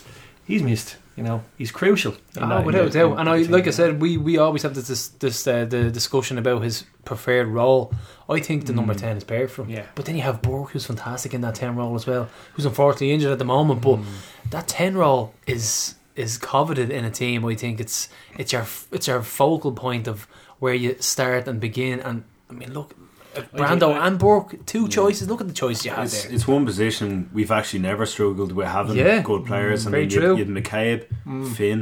Like that year, even under Kenny, we'd Finn playing in behind Darrell Kavanagh and Twig. And Jesus, Yeah. he's that'd be his best season. Of As career, mad as I'd he say. was, Darrell Kavanagh had a lot of talent as well, and you know, it never kicked had. off, didn't he? No. I think He had these problems. You know, whatever. yeah, true. Where is he playing? We had him last season. Oh yeah, Lansdowne Boys. That's in down America. boys or something Never like that. done He's off in America. Jesus. But yeah, Trevor Clark won that free kick, so his ever increasing foul count Yeah, continues. he was. I thought he was excellent in particular. I mean, his tracking back and his tackling. He made one last ditch tackle at one stage and was excellent. So he is improving, which was one thing that we weren't too happy about at the start of the season, was his tracking back and his tackling and his defending in general. We thought that might have been a problem. I think he learned an awful lot about himself and his own game in the two games against Milan and Boleslav. He was up that full back. He was up against tore him to shreds in Tala, and I think he was brought crashing back down to earth with that. I think so. And you know what? In Apparently, terms of what level he has to aspire yeah. to get to make himself something. Say, for example, okay, the UK or whatever, Yeah. where it's rumoured that he could be going. You know, So he could have been thinking to himself, he could have been smelling himself, thinking, I'm doing well I here, think- but then he was brought I down to agree with earth. you. I think it was Yeah. it was tempered by that, you know, and he was facing, you know, closed doors for a lot of those games. Yeah. You know, routes were being shut off. He was getting dispossessed, and you know, it was good for the kid. I think. I think so. You It's a know? learning experience, a learning Absolutely, curve, yeah. you know, that's what it is. There was a back heel at one stage from Brando in the game. Did you see it? The ball just broke and he back heeled it. He was in an impossible position in the middle of like 3 or 4 players. He had a and great game, He Brando. back heeled it and we kept possession. I'm not sure who picked it up, but I think I turned to you and I said that was gorgeous. I said that was unbelievable. Seriously, it Do you ever just just see a moment in football. Do you where ever just see that bit of play? Just go, ah. exactly that noise where you just go There was another one in the game as well from Dylan. We'll talk about that in a while, but we had the Skill Street Soldier banging in the third and the fourth. So 6th and 7th goals from the bench, Carl, am I right? Yep. I'm coming in with the stats now. Super sub. He skint that defender for the first, and I honestly think that defender's still lying down in Tallaght Stadium now, and he's lying down. He's like, oh my god, I can't get up. He's He was some skint. the speed of him, just kind of flat-footed, is unbelievable. Yeah. Like how he moves off the ball, just stops. You're talking there. about now doing it. Doing it, doing it. he's just- And he nutmegged someone as well, and it was similar to the first time touch that Brando just took. We just spoke about, and he nutmegged him, and everybody just went same thing again. We just went, oh, He rarely misses a chance. Like, he's genuinely lethal. he's leading them The from only front. player- 7 goals from the bench. Only player I can compare him to is, from what I've seen on TV or whatever, players in the flesh, Kane Dalglish. Yeah, Same build, right? Really? Same build. You don't know whether he's skinny or pudgy or what's going on. Yeah, You don't yeah. know, and you're kind of looking at this lad going, nah, he doesn't look much anything. And that turn against Cork City, only one Yeah. player I've ever seen doing that kind of turn, Stunning. spinning. Pretty much did it On- again. on- The on- twist on- and the he turn. pretty much did it again for the third just goal. repeat it. Dalglish was Your man was notorious for that. left on the He was ground. trying Yeah. that. He was notorious for it. See, here's the thing about doing it, right? Is Is he our David Fairclough? David Fairclough, I remember him, younger, yeah. younger kids might have to Google that. I remember David Fairclough. But the thing is with doing it, we spoke to Shawsey last week and we said, right, worst trainer, James Dooner. Is that the reason he's not playing? Maybe. It could be. Maybe. Is his attitude, is his application? He scored 7 goals from the bench. That's a lot. And he Unless plays everyone is well a every- really good trainer, he's only pretty good. Maybe, so we don't know. We don't know what it is, you know. know. Yeah, take it with a pinch many- of salt. Too many selfies on Instagram and young ones following him, you know. That's it, yeah. Buying all these expensive Balenciagas So shoes and all. ban the young lads from social media, you know. You see the He's difference. he's a huge asset to the club. I think so, and He's a huge I'd hate to see him leave Big time. to get first team Big football time. somewhere else because he's That's just kind of people's fear. it is a fear. Yeah. You just want to be on the bench. Yeah. But I think he's enjoying his time. You could see he was lapping up. Like he had the hands out and they were Yeah. saying they were singing his name and he was just like, this is unbelievable. I'm loving this. Yeah. You could Yeah. tell Like he he's- was- I He wasn't mean, celebrating the full-time whistle again, no. no. But that's the thing. Like when he celebrated that time, he thought the game was over. He just- That's so but funny. that's all what he's about. You But know he's what a I mean? great He was lad. like- He's a great lad. He's the first one to come in when we're doing questions from the East End. He's a great lad. He's a bit of crack. Yeah. He's slagging people. He's good around the dressing room. You can see he's a good lad. So I'm hoping that Yeah. he improves Yeah. and we can Yeah. get a starting place soon Yeah. enough, you know. Yeah. Exactly. But Carl, what about the 4? What about the goal we conceded? What do you think of it? It was BJ Banda. I thought it was very disappointing. Yeah. It was one of those goals where our players get complacent. They're winning It 4-0. was a bad lapse. Yeah, a bad lapse of concentration, and I'd say Brazza would have been furious. I would have been furious because it was just a true ball. He took 1 or 2 touches before he even got into the box, and he buried it. Kind of hit off Tomer torso before it went in. It was a bad goal to concede in a 4-0 win, which should have been a 4-0 win, and 4-1 it ended up because I don't know conceding like that should have been a clean sheet. Just have the greatest name in the league, though. BJ Banda, BJ Banda. yeah. It's class. I'll do the goal difference world ago, though. Because going into Monday's game, we're on +8. Same as Derry. We were minus maybe 2 weeks ago, were we? Yeah, it wasn't too bad. We're on 0 for ages, yeah. And There you go, Paul. Paul is cracking open a Even if you do Sanctomer. it there, it's very loud. A No sa- need to go there. Paul has a Sanctomer 8% courtesy of Carry Out, Penny Hill Lucan. I know Pat Kilmartin is salivating now at the time. Yeah, he loves his crafties. Yeah, he was milling the IPAs in Reykjavik. Yeah, so what else have we got, Carl? We had the PA, Carl. You said that I didn't notice until you told me there was no goal announcements. That was a strange one. Mick Carnes wasn't there to man. Correct me if I'm wrong, but I don't remember the last few goals anyway being announced. No, I don't. I didn't remember it either. It wasn't. I don't think it was announced. So The goals announced even down to the 17th games. So yeah, sure there was just something maybe it was just us. I don't know. in, But in the Jacks well for 5 goals, maybe not. what else we got? We had Dean Carpenter coming on for his league debut, Carl. So we have to quiz him now Yeah, because he we're made gonna a have to league quiz him. appearance. Yeah. Yeah. He was he offered to quiz me for money last time when I was quizzing the lads. That's He not said, how it "What are works, you Dean." doing?" I says, "I'm quizzing the lads," and he said, "You want to quiz me?" I said, "I might eventually." He goes, "And do it for €100." I was like, "Okay, Dean." Quite an intimidating lad. What else we got? We had Paddy McCourt's silky skills were on display again. The way he strokes the ball around the field, the way he actually kicks the ball, it's just so smooth and technically amazing. And he tried his trademark run, We can his mazy confirm that runs. he was indeed at it again. Yeah, he was. His trademark mazy runs. He was crowded out though. Pico shut him down in the end. Yeah, I know. I reckon Bradza said, "Listen, when that guy even starts to dribble, you double team him, and then when your double team doesn't work, you get someone else behind him just to make sure he doesn't get in." So much ability. I mean, what happened with him? You remember him with Rovers, Did did you? he not have a problem, a physical? Jeez, it could have been. It could have been. Was it him who had was it not a lung problem or something? I'm not too sure. when he was in one of the lower leagues in the UK. Maybe Barnsley or something like that. Yeah, I'm not too I'm sure. really sure. You'd have to clear it up with a couple of lads, but I think there was Rockdale. some. If my memory is not too badly off, I thought there was some kind of.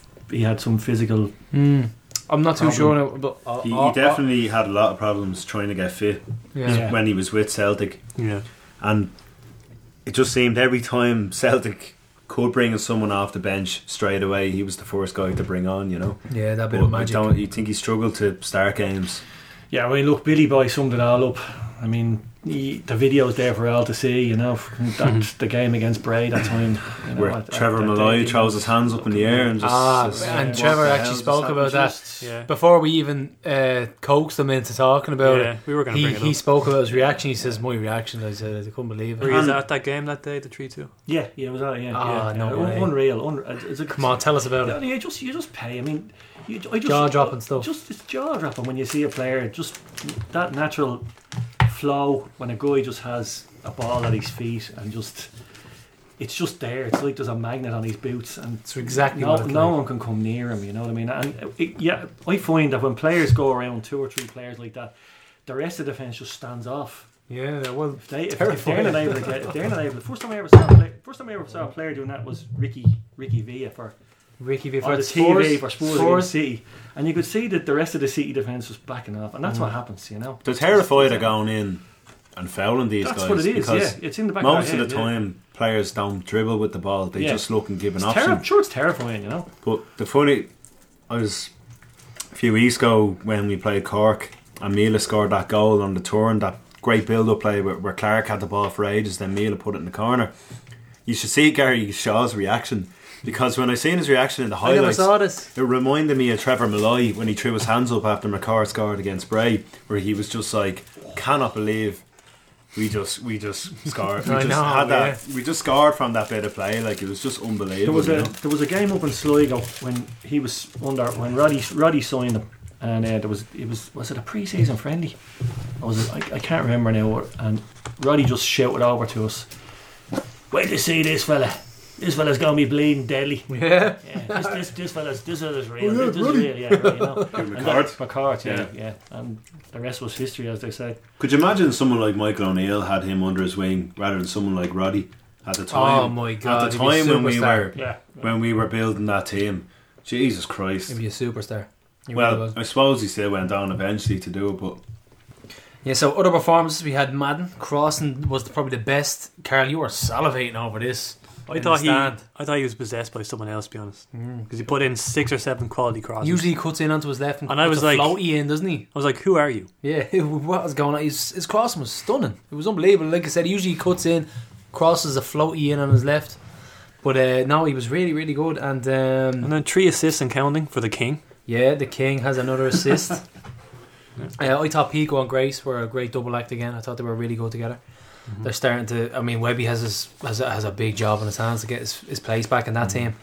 He's more weddings from Simon Madden. Yeah, I mean, Simon can just walk back in after going on the piss on a wedding, you know. But I don't think. Did you hear him when he talked about the question? Did you hear a question from the East End? He goes, "These are very cheeky questions." King, what do you think his best position could be? I know we haven't seen much of him. I don't think he's a natural winger. I think he could be like a central No, midfielder or a yeah, 10 I like him in the creative middle. player. Yeah, I think his vision is very good. yeah. He sees passes. He doesn't like to give away possession, does He he? sees passes other players don't see. I think that's what he was signed for. To be honest, Yeah, I think so. So we have Keane McMahon. He had some comments. He said, "One of my favourite moments of last night's game didn't actually involve any of the goals.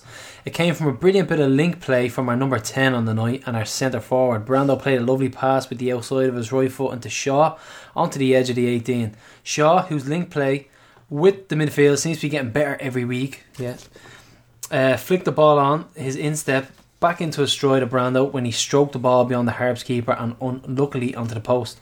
The move was sharp, clever and a thing of football and beauty, but unfortunately didn't result in a goal. More of this please, as it's a pleasure to watch."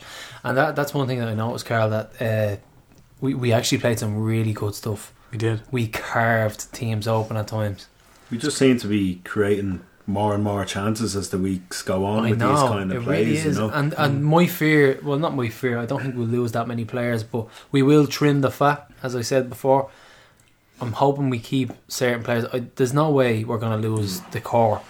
Nobody will leave Rovers. It's too good of a deal. We can. You've got full-time football. You've got amazing setup. Rovers are the team to beat in the next 10 years. Obviously, we might sound biased, but from looking at the structures that we have, the Roadstone, everything that's going on with the club at the moment, we are the club to be at in the next 10 years.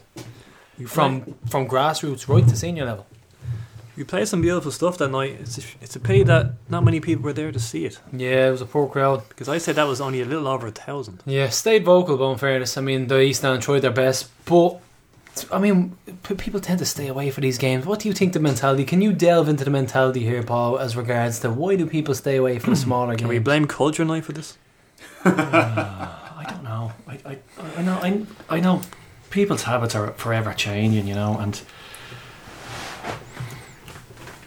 I really can't put my finger on why people would stay away unless you have something specific on. I really can't understand why people would stay away from a game against Finn Harps where, you know, a club in form could stick 3 or 4 goals by a team, which they did. I mean, that's why you pay. And it was beautiful football. Exactly. Yeah. I mean, it's not as if Rovers are playing side to side football a la Trevor Crowley or a la Pat Fennan. Crowley ball, as Carl coins it. Great name, Crowley ball, great name. Can't take credit for that. But yeah. I can't understand why people would stay away. Now, look, I mean, unless people are just, I always thought it was people were hard up for cash and they'd, you know what I mean. There's a big game coming up next week. There's a big session involved in the game next week. You know what I mean. Lots of lads are making their way up by train. Lots of lads are going up by bus. Is that something that can come back in? Trains. I don't Trains. know. I've never travelled to a game on a train. Well, I think it's always been in vogue with some of the lads. To be honest, I love the bus. I mean, the Gary Twiggs bus. We're allowed to have a drink. Like you guys are the gaffers, right? Well, it's all about finding a group that you can identify with, and yeah, and there's give and take though. I mean, like I said, there are people who will take the piss. There's no point. I mean, you get on the bus, you have a chat. You might sell your fucking golden ball, your golden goals, your spot the balls, whatever. You do what you want, but just don't act the bollocks. Have your drinks, have a laugh. The thing is, there's a fine balance in the way. It's mad. Like, I mean, you think running a bus, you just put a post out, you take anyone and everyone, and then you turn up on Friday and you get to the game and home. Everything in between. I mean, there's some lads, and we put it out there and we say, you know, we see some buses that are run and you hear mad stories and this, that and the other happened, and like, I mean, there's some lads that come on to us, you know, they're sound, but you know, you can only take 2 or 3 of them. You take 10 of them, it just turns into absolute carnage. And sometimes it's really hard to kind of keep that balance there, you know. But because completely understand. Any bus where, you know, you're allowed to bring a few cans on, it's a recipe for disaster if you don't manage it right, you know. And we're talking about the one with the Linfield bus. I mean, it was like that was an exception to the rule. But the thing is, that was a mad day, you know. But it was a mad day. Like, normally we'd have like 2 or 3 of the lads and they'd be grand and we'd be singing and whatever, but if you take 6, 7, 8 of them, then it's kind of nearly like a creche where they just kind of spontaneously bounce off each other and within a few minutes they just suddenly turn in. It's just mad, like, you know. But carnage you just on a but bus, you can't, like it's like snakes on a plane. But like, you can't, yeah, like, but you can't, you know, you can't compromise with people who have about 10 gargles in them. So you just have to make sure in the first place that it won't happen, you know. I like a study of human behaviour. I know, yeah, I do like our current bus driver and our company. We don't sit down during the week and say, what about him? What do you think he'll be like? You know, it's not like that, you know. It's like, Dan, bring them on. Fucking Paul sitting there doing tactics. Who we gonna play up top of the bus? Gary and Carl are up top. They're all right. Look, basically, look. I mean, there's different groups for different lads, right? That's the way, and it's great at Rovers that you have different groups like that. It is, you know. There's buses that go from the city. There's buses that go from the stadium. Lads like to hang around with lads who they've always ran with. And more power to them. That's the way it goes, you know. Yeah. Some lads will be more active in certain ways than other lads would be. More power to them. You kind of have to keep the balance on a bus, you know. You can't. I mean, we had a bit of shenanigans a few years ago where we had people ringing us saying, "I'm never going on your bus again" because of some of the shite that was going on. Yeah, you don't want that. And you don't want that, right? You need a bus where you obviously you want your 35, 40 lads on a bus having a bit of fun, a few beers. And a bit of music, a bit of crack. If you can stop off, you can stop off. Facilitate everyone to the best of your ability, you know what I mean? and get 3 points and come home and have a bit of crack. If you can stop off on the way back, brilliant. If you get back to a pub in Dublin, brilliant. All the best with that. But that's what it's about, you know what I mean? So, you know, there's always going to be some games where it's going to be a little bit crazier than the other, you know. There's exceptions to the rule all the time, you know. Like, the good thing is now, I mean, we're going since maybe started 2012, 2013? We are going since the 18th of February in 2013. I like that. Second leg So how of long the was Santa this? Cup This is qualifier insane. against Coleraine. So is this our 5th year? This would be We'll have to have a year party. We'll have a 5th 5th year year, anniversary. yeah. 5th year 14, anniversary, 15, yeah. 16, 5th year, yeah. This is year 5. And like, the thing is, we got to a point, results good or bad, that, I mean, when we put up a bus, say, to Drogheda in a few weeks, we'll have 20 names in our head straight away of people who more likely than not. I will say that Won't where be we going. stand in the East Stand, to our left is the Gerry Twig Supporters Club. Yeah. Yeah, There's you, there's the twins, core of it. there's yeah. Kieran Long, there's Sean Long, there's all the lads. And to our right is about Sean 60 Bourne. 12-year-olds. Yeah, to our right there's Do you know, it's mad though, because we've ran buses this year and last year, and this year we introduced a student rate, right? And it's crazy that there's a lot of buses this year that have literally been a make or break down to getting 9 or 10 lads, groups of lads onto our buses. We ran one that alone last year through a student rate, €5 discount. Next of all, there's one fella turns into 9 of his mates as well, and they're all grand lads, you know. After a while they know not to act the bollocks or anything like that, but we ran buses where they've literally propped it up. kept put you it going. over the Yeah. line. Yeah. We ran one then. We came home from Prague, and I must have had about 3 hours sleep. And I was Sligo like, away, wasn't it? I can't believe Dundalk was it? away, And and that was the double-decker bus. we were given the double-decker Dublin bus. No Wi-Fi on it, bastards. But went up, and I swear to God, there was 25 people on the bus, and 15 of them were students. And all these There was lads, a couple of good videos after that. great Yeah. videos went up, singing about Thomas Davis and the likes. And we went up 1-0, and it was one of those games where you could have said, no, it's after Prague, we won't bother, you know, fuck it, we done it anyway. We won 1-0, and you look back at it and you're like, happy I ran that bus now, Yeah. you know, really happy. Same with Galway. I mean, Galway, I think Galway we was were the best trip. we of were the season. I think Yeah, they're- we were back off I think we were back off the lost the pose, I'm or so- we Paul, were you at that trip? No, I wasn't. Because was I away could in- have said the only same Paddy thing to Box. Carl. I could have said the same thing to Dan. Were you at that trip? I was Paul, reading were you at that stories. trip? Yeah. But like we Brilliant. like we were considered, it was the Monday morning. I was like, no, we're not gonna Can't we're remember not the time. we're not gonna fill it we're not gonna fill a bus to Galway here. So we just threw it up, and within 2 hours we toured the names, and by the time the bus left we had about 40-45. Excellent, And excellent we trip. 2 or 3 Galway lads and all on the way home. Yeah, you had Julian Everybody. Canny. Julian, yeah. Julian got me job in Paddy Power actually, so it's mad. Julian's a gent. The connections to League of Ireland and It's life mad, isn't it? Is It's a Galfish absolutely ball, nuts. it's a Galfish ball. But yeah, I mean, that Galway bus in the end, I was like, I cannot believe we nearly considered not running a bus for that. After that, and same with Dundalk. It's And you know what? You live and you learn now. You know. You always, maybe you think, oh, That's it. we'll Well, the always thing try, is, you know. the thing with us is you go game to game, and we don't have a lot of money in the coffers there that sometimes we've dug into the pocket just to get it over the listen, line. I that- think we know, yeah. Before you move on, right? I just want to say the first bus would never have run. Right, I have to. The very first, the inaugural Gerry I've Twig never Supporters actually Club. thanked the man, right? But Right.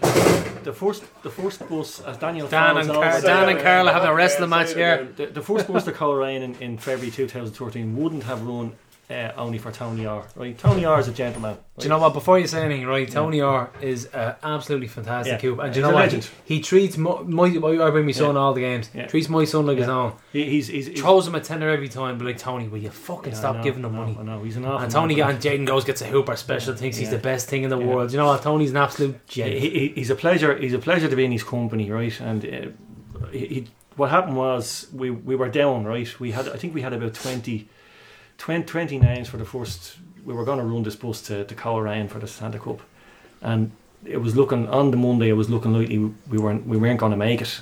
We weren't going to do it. Right. And Tony was ringing us. Tony was real concerned about the whole thing all along, and he was like, let me know now if you need help. I'll do anything for you. You know what I mean? Give us a help with administration or whatever you need. So he was ringing again. I said, look, Tony, I don't think it's going to run. He says, why? And I said, look, we haven't got enough names. And I said, is it money? And I was like, yeah, Tony, we can wait till another game. You know, he says, no, if it's money, he said, I'll meet you. So he met us over in the square, and Tony put up the money to break even. Well, there you go, Tony, Tony, round of applause And there, he's- Tony, because I tell you now, he's a super hoop. I see him at every absolutely. game, and it just brings a smile to your face when Yeah, you see the yeah, guy. You know, so- he's fantastic hoop. So we'll raise one there. Raise one to Tony. Tony, it's for Tony. you. We'll get you into Johnny Blues eventually. Slant you. We have that left us 4 points clear of Derry with 5 games after some incredible results elsewhere on the night.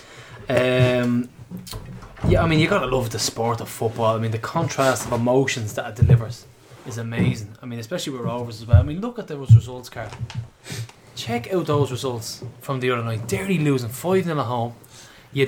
Cork losing to Limerick. Like, you could not write it. And do you know what? At least 5 or 6 people came to me in work and they were like, what is going on with those results? How much Pat's money would you lost get 3-2. on Cork bottling it now?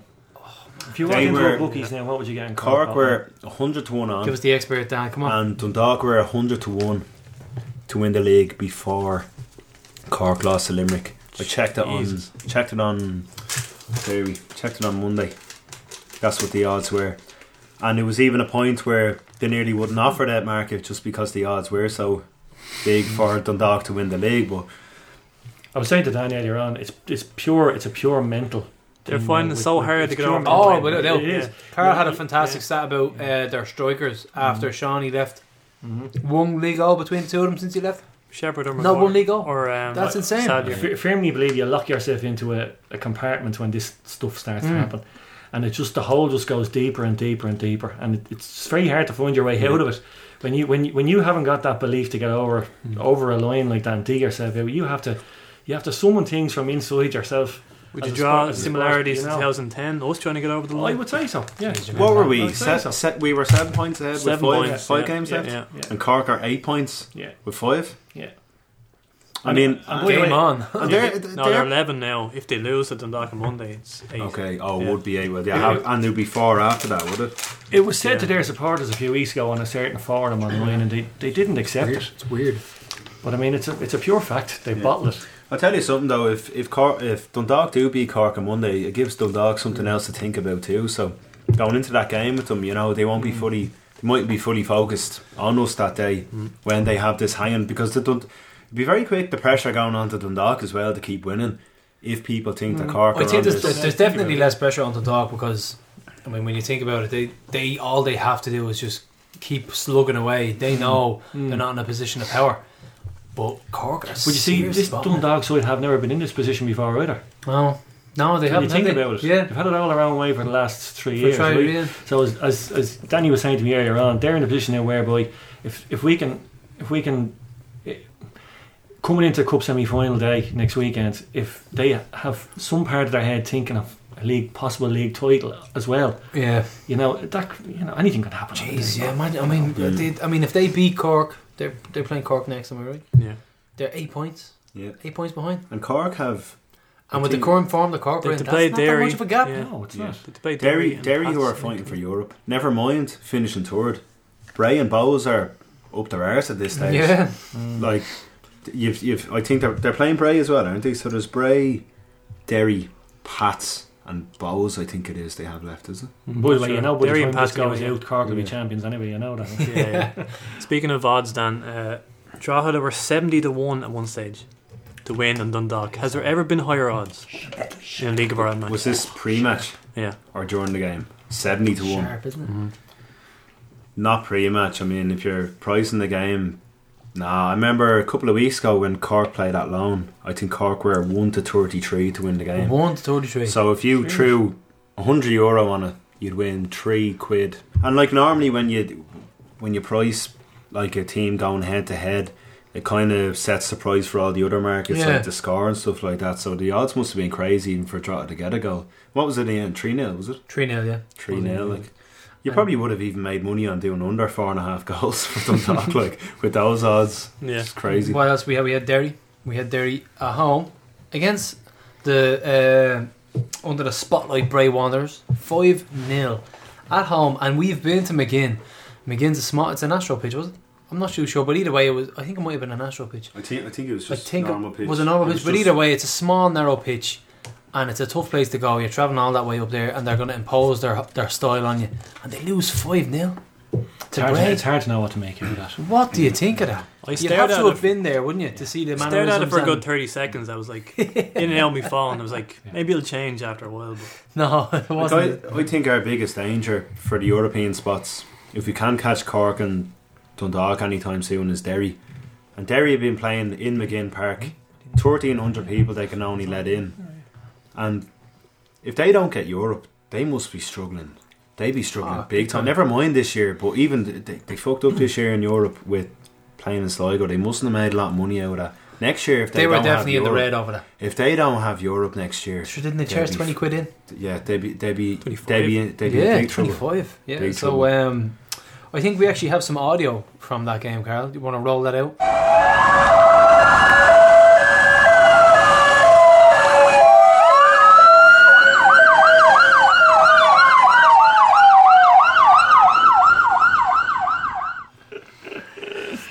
yeah, I was thinking, if the FEI can ban you for a year with no evidence, other than you just playing shite, maybe they can ban you for a year for playing too well. Yeah, so McElhaney should be banned for the season.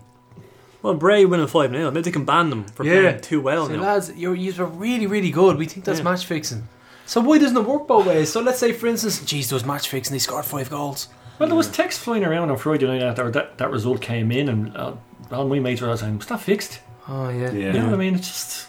Well, Bray, Obviously it wasn't. But one I of the mean, you know, games that Bray are down for investigation was a win, the 5-3 against Finn Harps. Yeah, and there was a couple of And apparently that night, the referee that was involved in that game was also involved in 2 of the other What was the name of games the that ref? were down. I don't know who it was, but it was just somebody made a argument on Twitter. It was 1 or 2 of the games that he was involved. Now look, I mean, coincidence and all that shit, but I mean, there's got to be something more to this. It I seems think to be. so. It's No too, smoke without fire, am I right? it's too soon with all this stuff happening now and nowhere to suggest that something bigger's going on. Look, this stuff has been going on for years.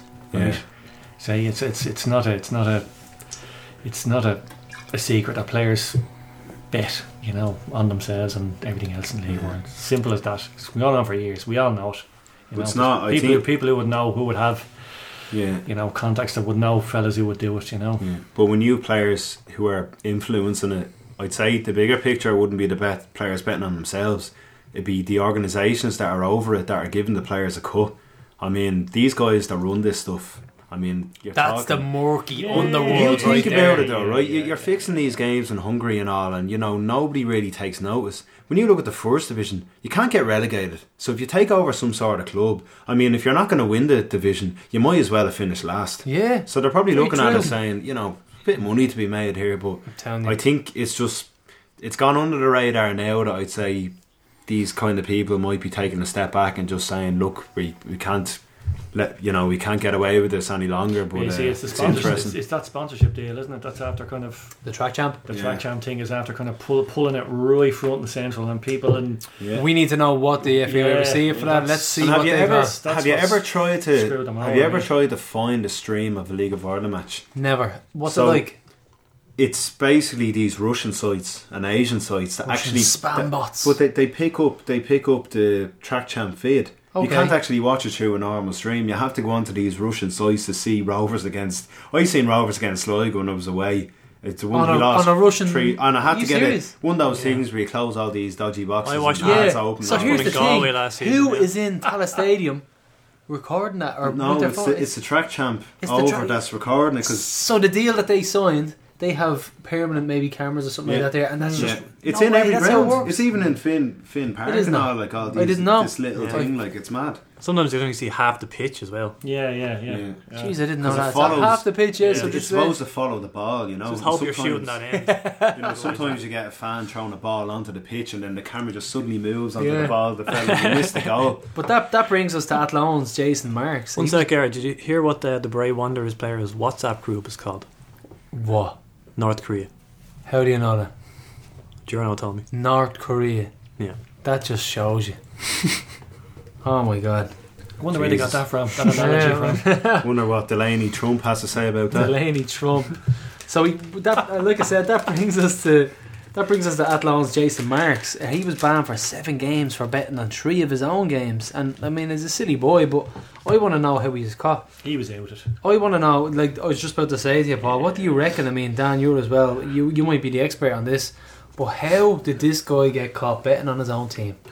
He was stupid. He was stupid first place, but how did he get caught? How did it come to the authorities' attention? I don't know. You'll always have Isn't someone it? who will rat them out. That's exactly There's it. always someone. Fellow teammate, maybe, you Probably. never know. If you bet on yourself and you do it in any sort of way where your name goes down on paper Right. for making that bet, you're exposing yourself. You're big time. exposing So let's say yourself, Gary and- Parsons plays up front for Shamrock Rovers, and Gary Parsons puts a bet on himself to score first and to win 3-0, and it happens, and Paddy Power looking at this saying, Jesus, his name is Gary Parsons, and he happened to score.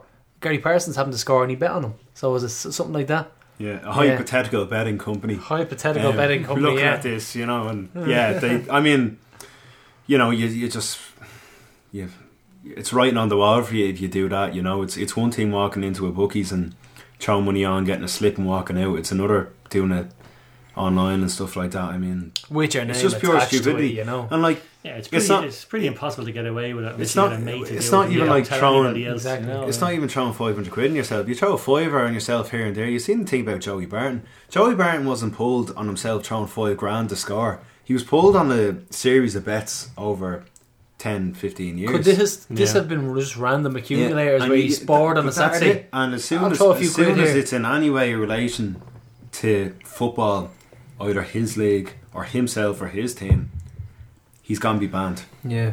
You know. Sure, didn't we played Bray Wanderers? We play. I'm nearly sure this is right. We played Bray Wanderers early noughties at Talca Park, and when Jason Warren was playing for Bray Wanderers, and in the lead up to the game, he was bragging that he was had to put money on himself to score the opening goal, and he did, and Bray won 1-0. Jesus. So And you're talking 15 years ago here, and now the result was positive. He was backing himself, you know. Yeah. So it wasn't as if he was, he was Yeah. backing against his team to cause a defeat or anything like that, you know. But that just shows you. I mean, I firmly believe players are doing it, and there's a lot more there that we'll never know about. So we have Bows 3 and Pats 2, which left the Junkies in the relegation zone at the weekend. Carl, that was a crazy result, and we can nearly put the nails in their coffin on Monday. Jippos for Europe. Chip I was just about to say, isn't it absolutely adorable that they think they're going to qualify for Europe? They're not a million miles I just away. feel like- no, do I? Is that actually on the cards? I just want to grab their cheeks and go, oh, You're he's so cute. I'm qualifying for Europe. No, it's definitely not going to happen. But my man Pats are struggling, like we said. But yeah, we're going to move on. We're going to ask the guys all-time favourite Rovers game and player. So Dan, you go first. All-time favourite Rovers player and game. We'll go favourite player. There's probably only one.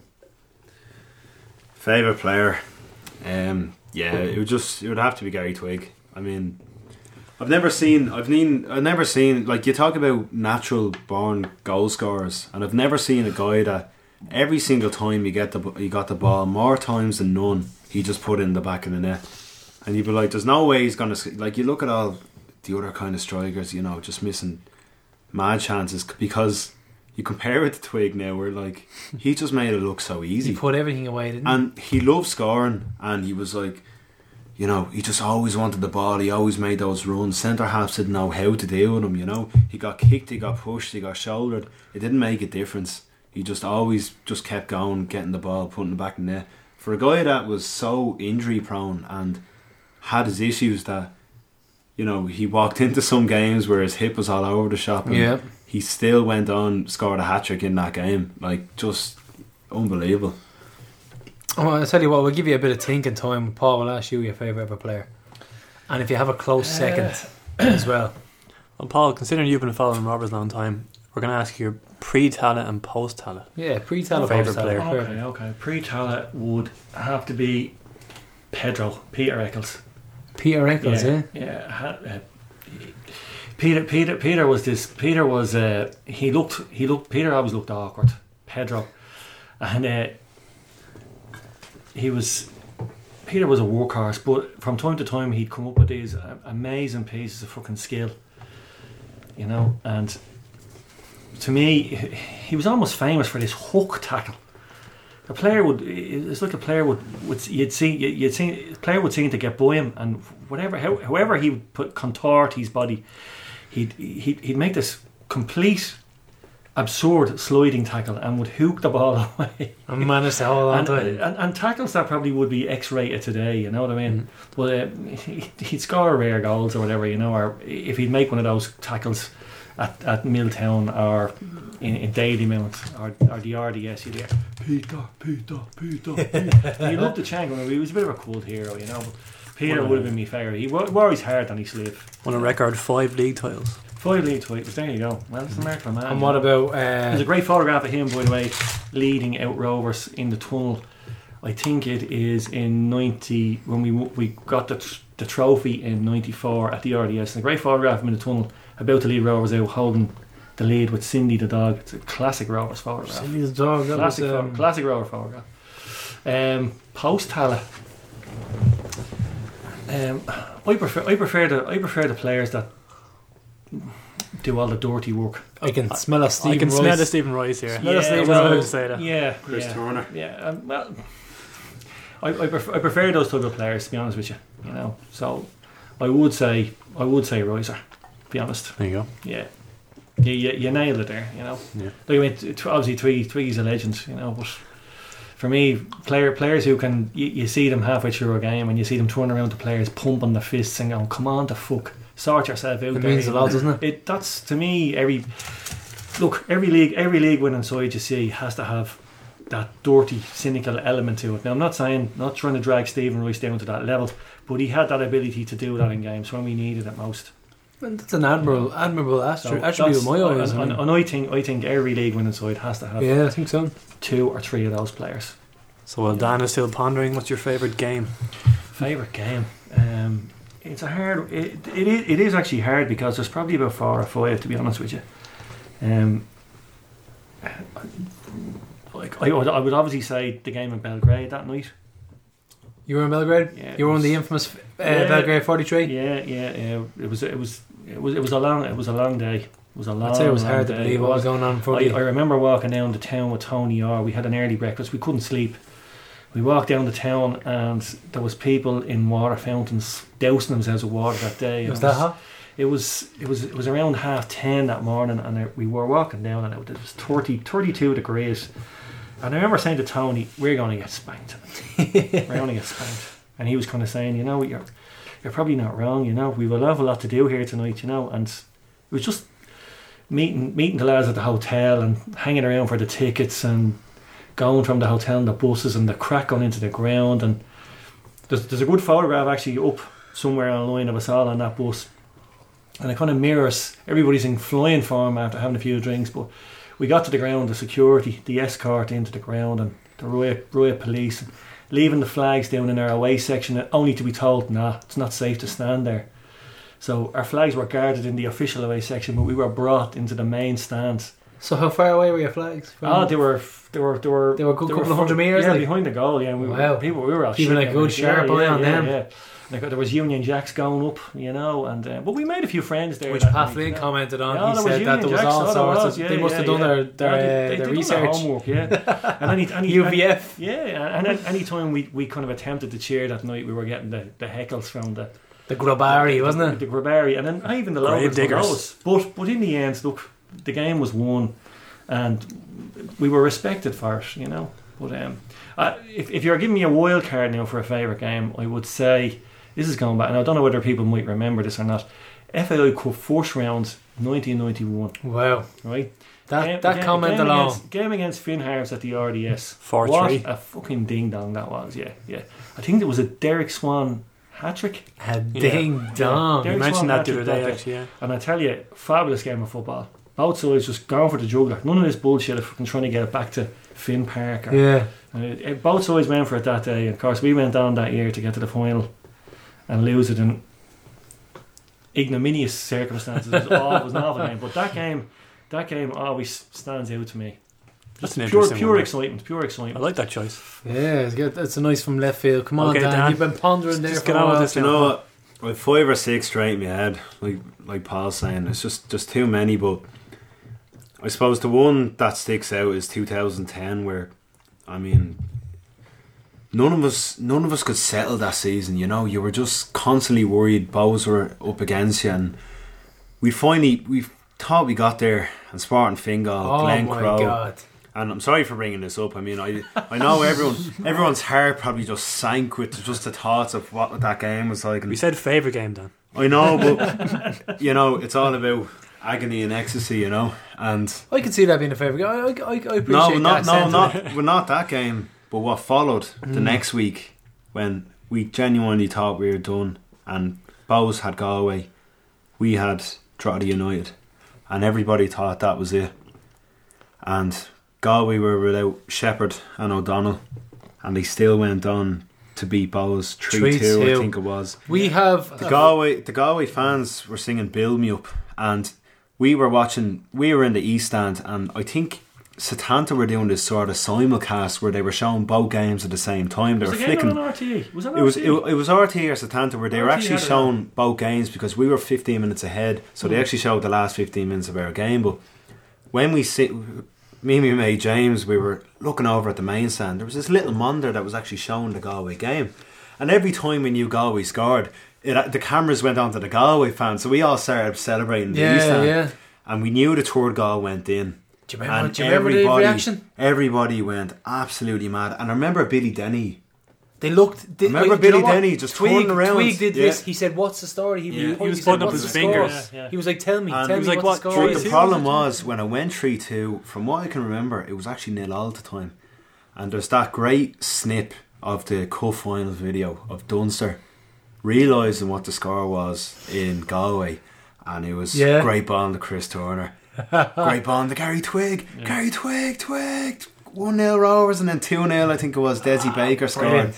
and we were ahead, and everything went ahead. It really was a fantastic But that moment. night was I mean, I missing genuinely chances that night. thought we were done. We were done for Bows had done it. But that night when Galway beat them, and I don't know how anybody would want Galway to go down, because they fucking they're the reason why. Galway Doing us favours 100%. again, aren't they? And like I said, we had one of our pals, Al. He's living in South Florida now, the South Florida Hoop Supporters Clubs. He still maintains he was in Galway. We don't believe him, but he says he was at that game. He says he was at that game that night. He was in Galway, just took in a game. I actually tried to put that in Talatime, the book, but his memory was so diabolical. It just couldn't go in. It was a Jason Malloy got Didn't make 2 the goals, cut. wasn't it? Jason Yeah, it Malloy was, got 2 yeah. goals. Jason Malloy. He got names Was he wrong. the Pats He cunt, got was he? scores wrong. I don't think so. I don't think he No. played for Pats. He was knocking around maybe Salt Hill and Maryview maybe. Okay. But he scored the 2 goals that night, and I remember the reaction in the East Stand when it all kicked off. It was just We were. unreal. I was in the press box at the time doing the music, and Paul was in front of me with Albert, and they were online, and they were doing the online thing, and the lads. There was Daniel McDonald was watching it he was watching it online on his iPad or whatever he was watching it on. Oh, his laptop. He was watching it on his laptop, and there was a few. Of course, it was packed with journals, and the goals were going in, and every few minutes, the three of us were jumping up like lunatics, and Paul Doonan was almost knocking the microphone over, knocking it on, screaming for joy and everything. And it was Mick Cairns. I remember Mick Cairns looking around the corner when he was with his gang. What's the score? They're Galway after scoring again, and of course it was everyone was block by block news was going down. You know what I mean? It was brilliant. It was brilliant atmosphere. You know. Yeah. It's funny, isn't it, that one of our favourite games is like a game where we're Depending on focusing somebody else. another game. Yeah.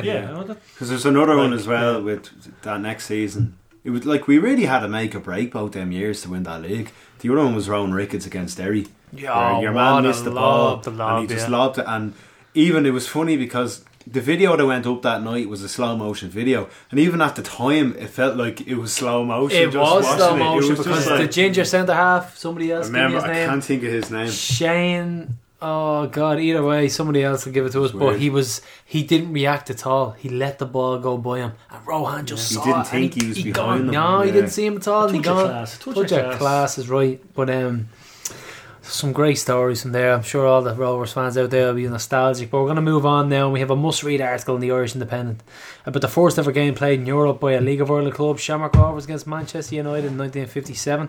Monday is the 60th anniversary, so brilliant interviews with Eamon Darcy and Tommy Hamilton there, Carl. Yeah, Owen Rice's book, We Are Robbers, got a mention. Yeah, super And book. So. my dad was actually at that game Yeah, in 1957. no Yeah. way. Really? Yeah. And That's like, going old school, man. people knew how strong Man United were, obviously, but they didn't realise how much better than Robbers they were. So people fancied Robbers at the time. And Robbers were only 1-0 down at half time. Went on to lose 6-0. But even at 1-0 at half time, my dad said one guy stood up in the crowd and he was taking bets on Robbers to come back and win. And people were taking them. Unofficial. Like, I'll take that, bookies. yeah, Robbers come back and win. Yeah. Concede another 5.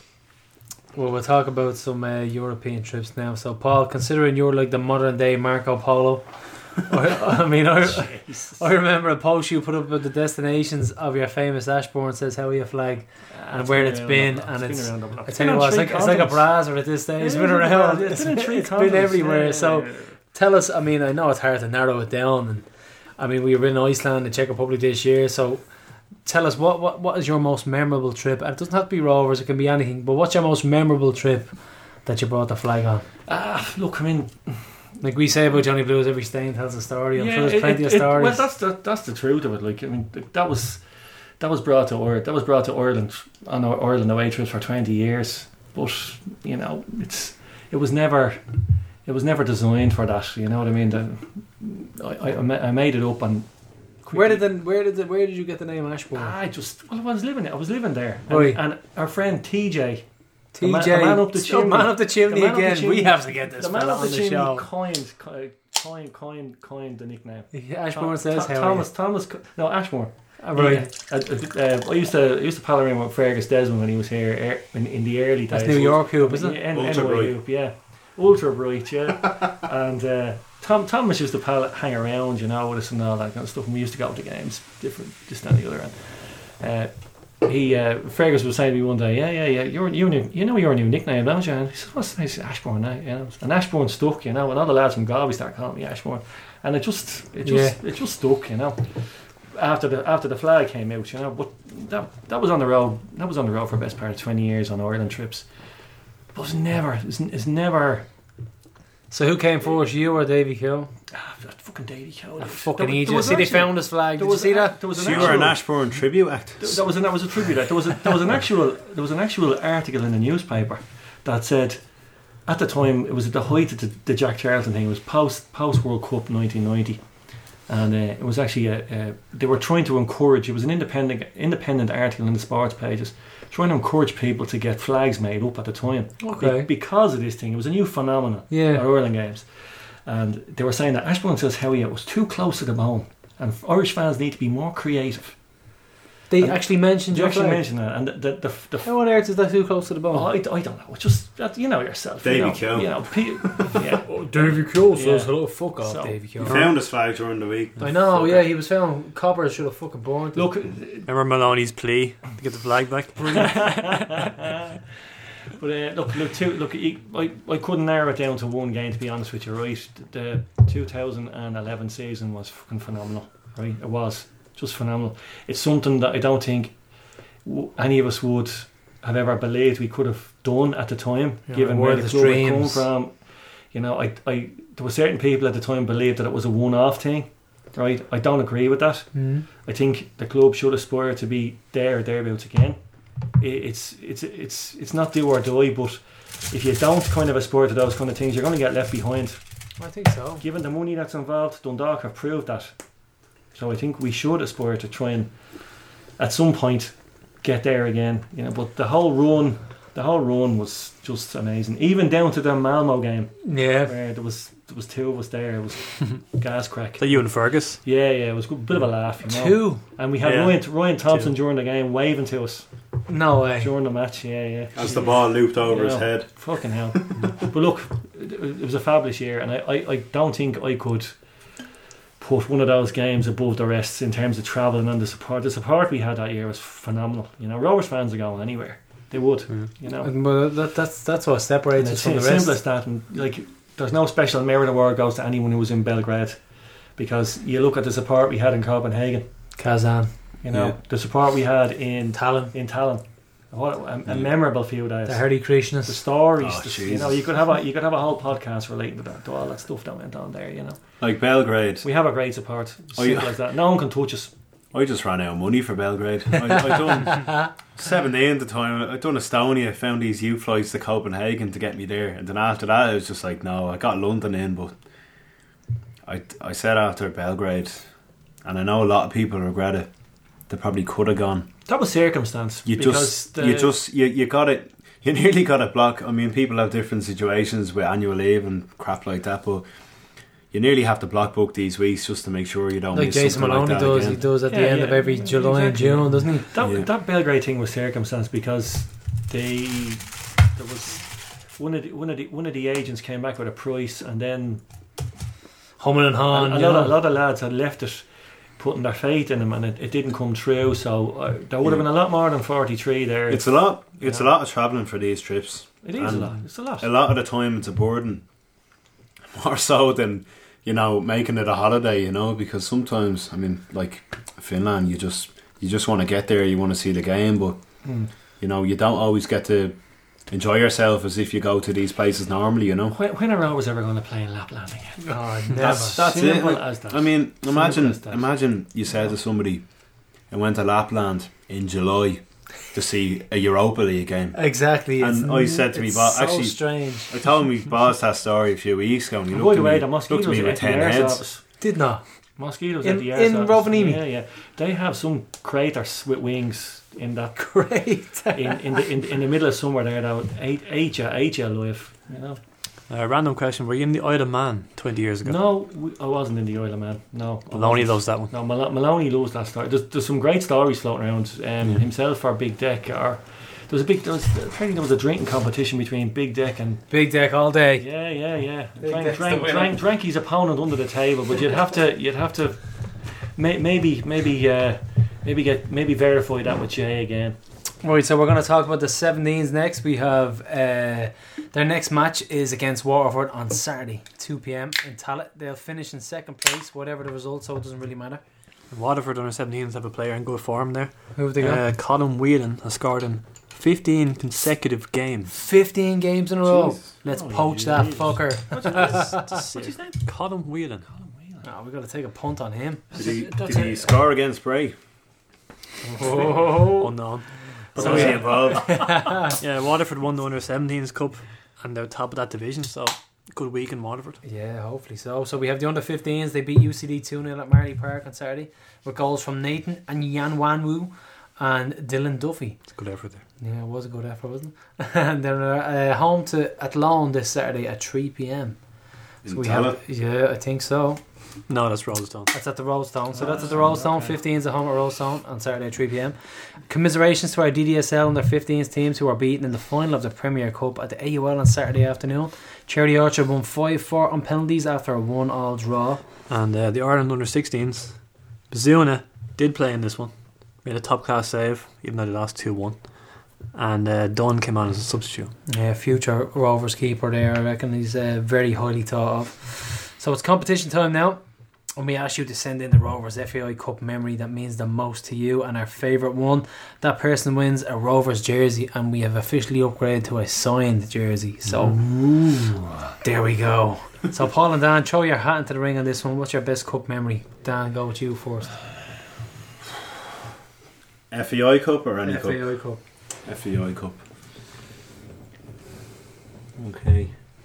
You get the So- juices flowing here, Paul. While he's I remember the semi-final against Pats. It was we played them at home.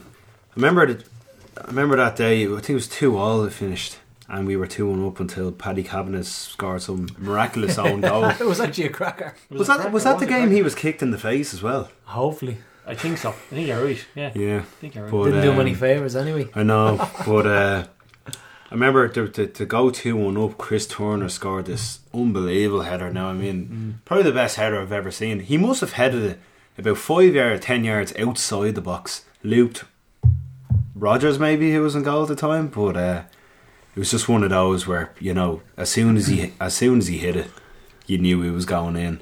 And I even said to him after the cup final night, I was like, "How did you score that header?" Yeah, how did He said, Don't know, it just threw me head up. But, Turner. But, Sounds Scottish now.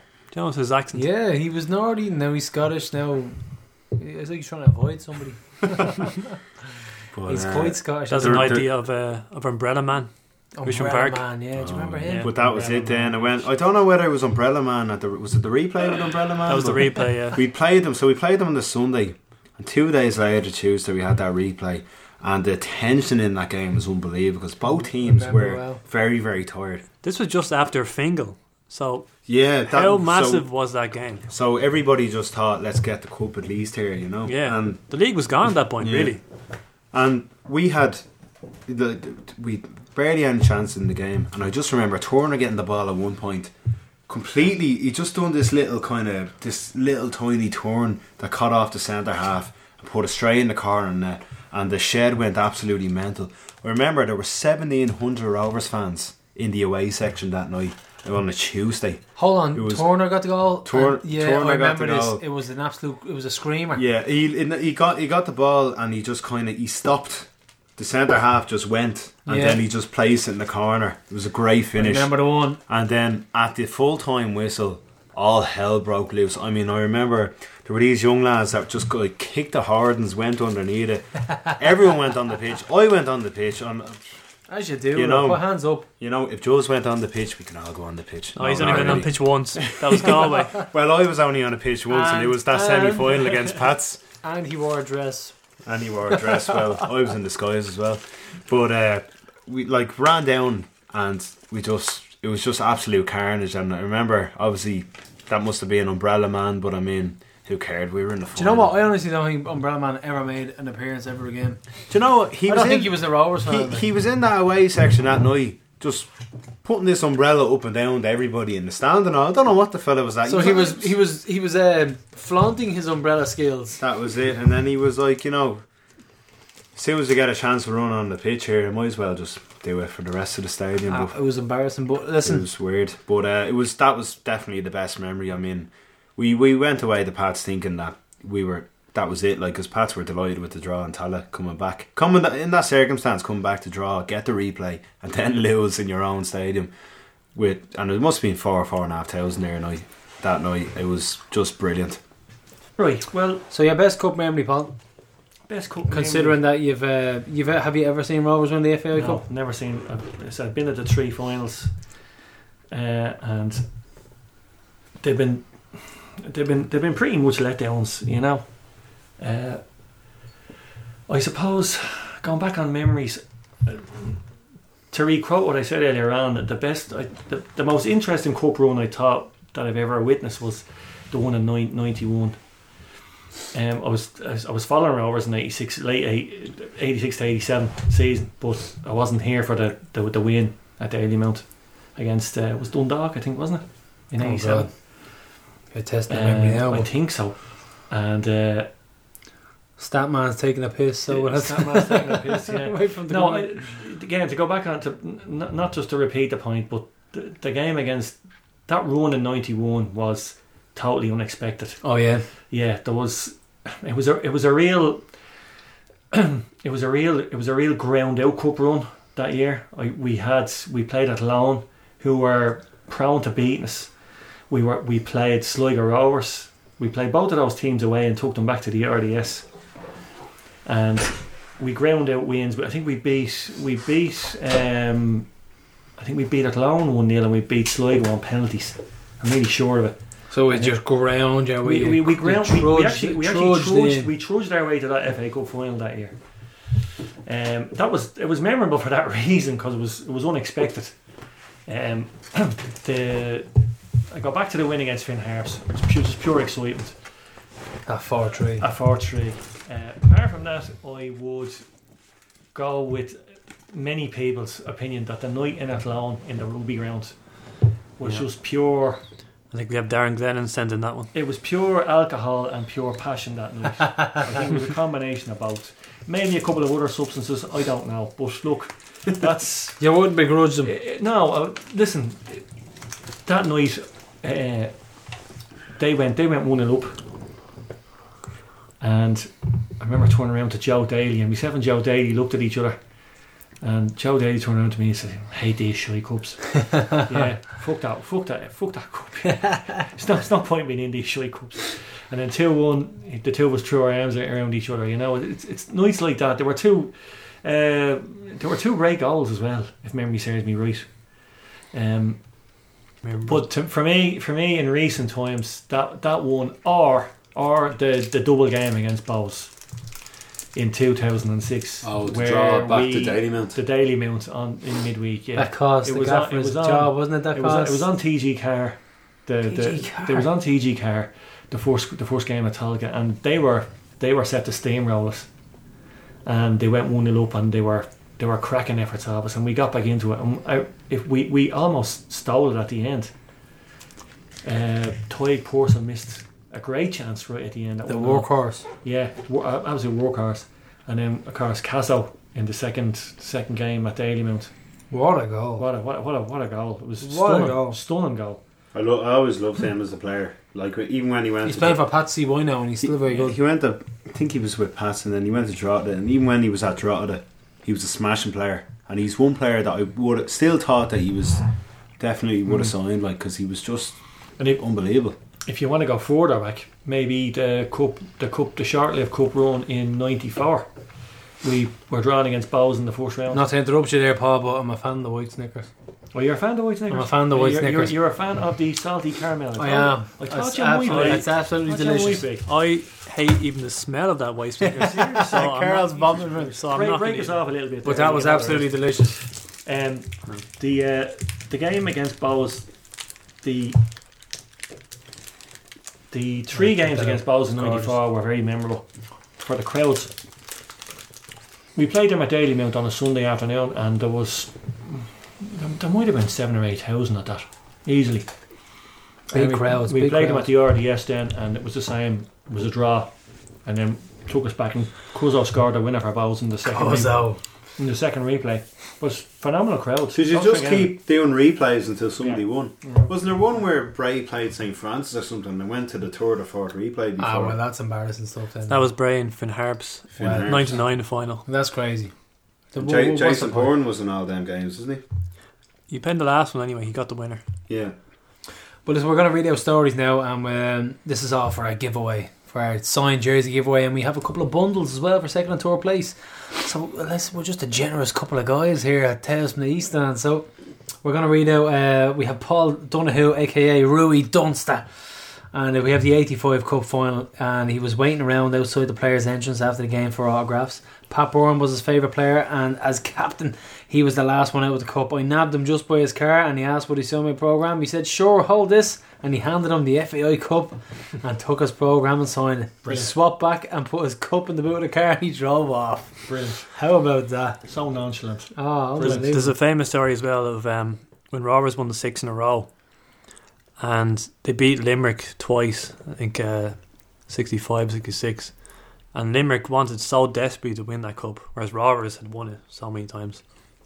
And one of the Limerick players saw Ronnie Nolan just hurl the cup into the boot of his car and drove off. I was like, yeah, won another cup. And that summed it up for the Limerick players. It's like, oh god. Yeah, so we have Ryan LeGroux next. We have Ryan, the Crumlin native, so he's only around the corner from Johnny Blues, and you haven't seen us win the cup yet, like loads on here, which is very true. But the one that stands out in his mind is the Dundalk away in the replay a few years back. This was when they were coming into form and they were in control for most of the game. Then Shepherd comes on and the rest is history. Cue absolute bedlam in the way ends.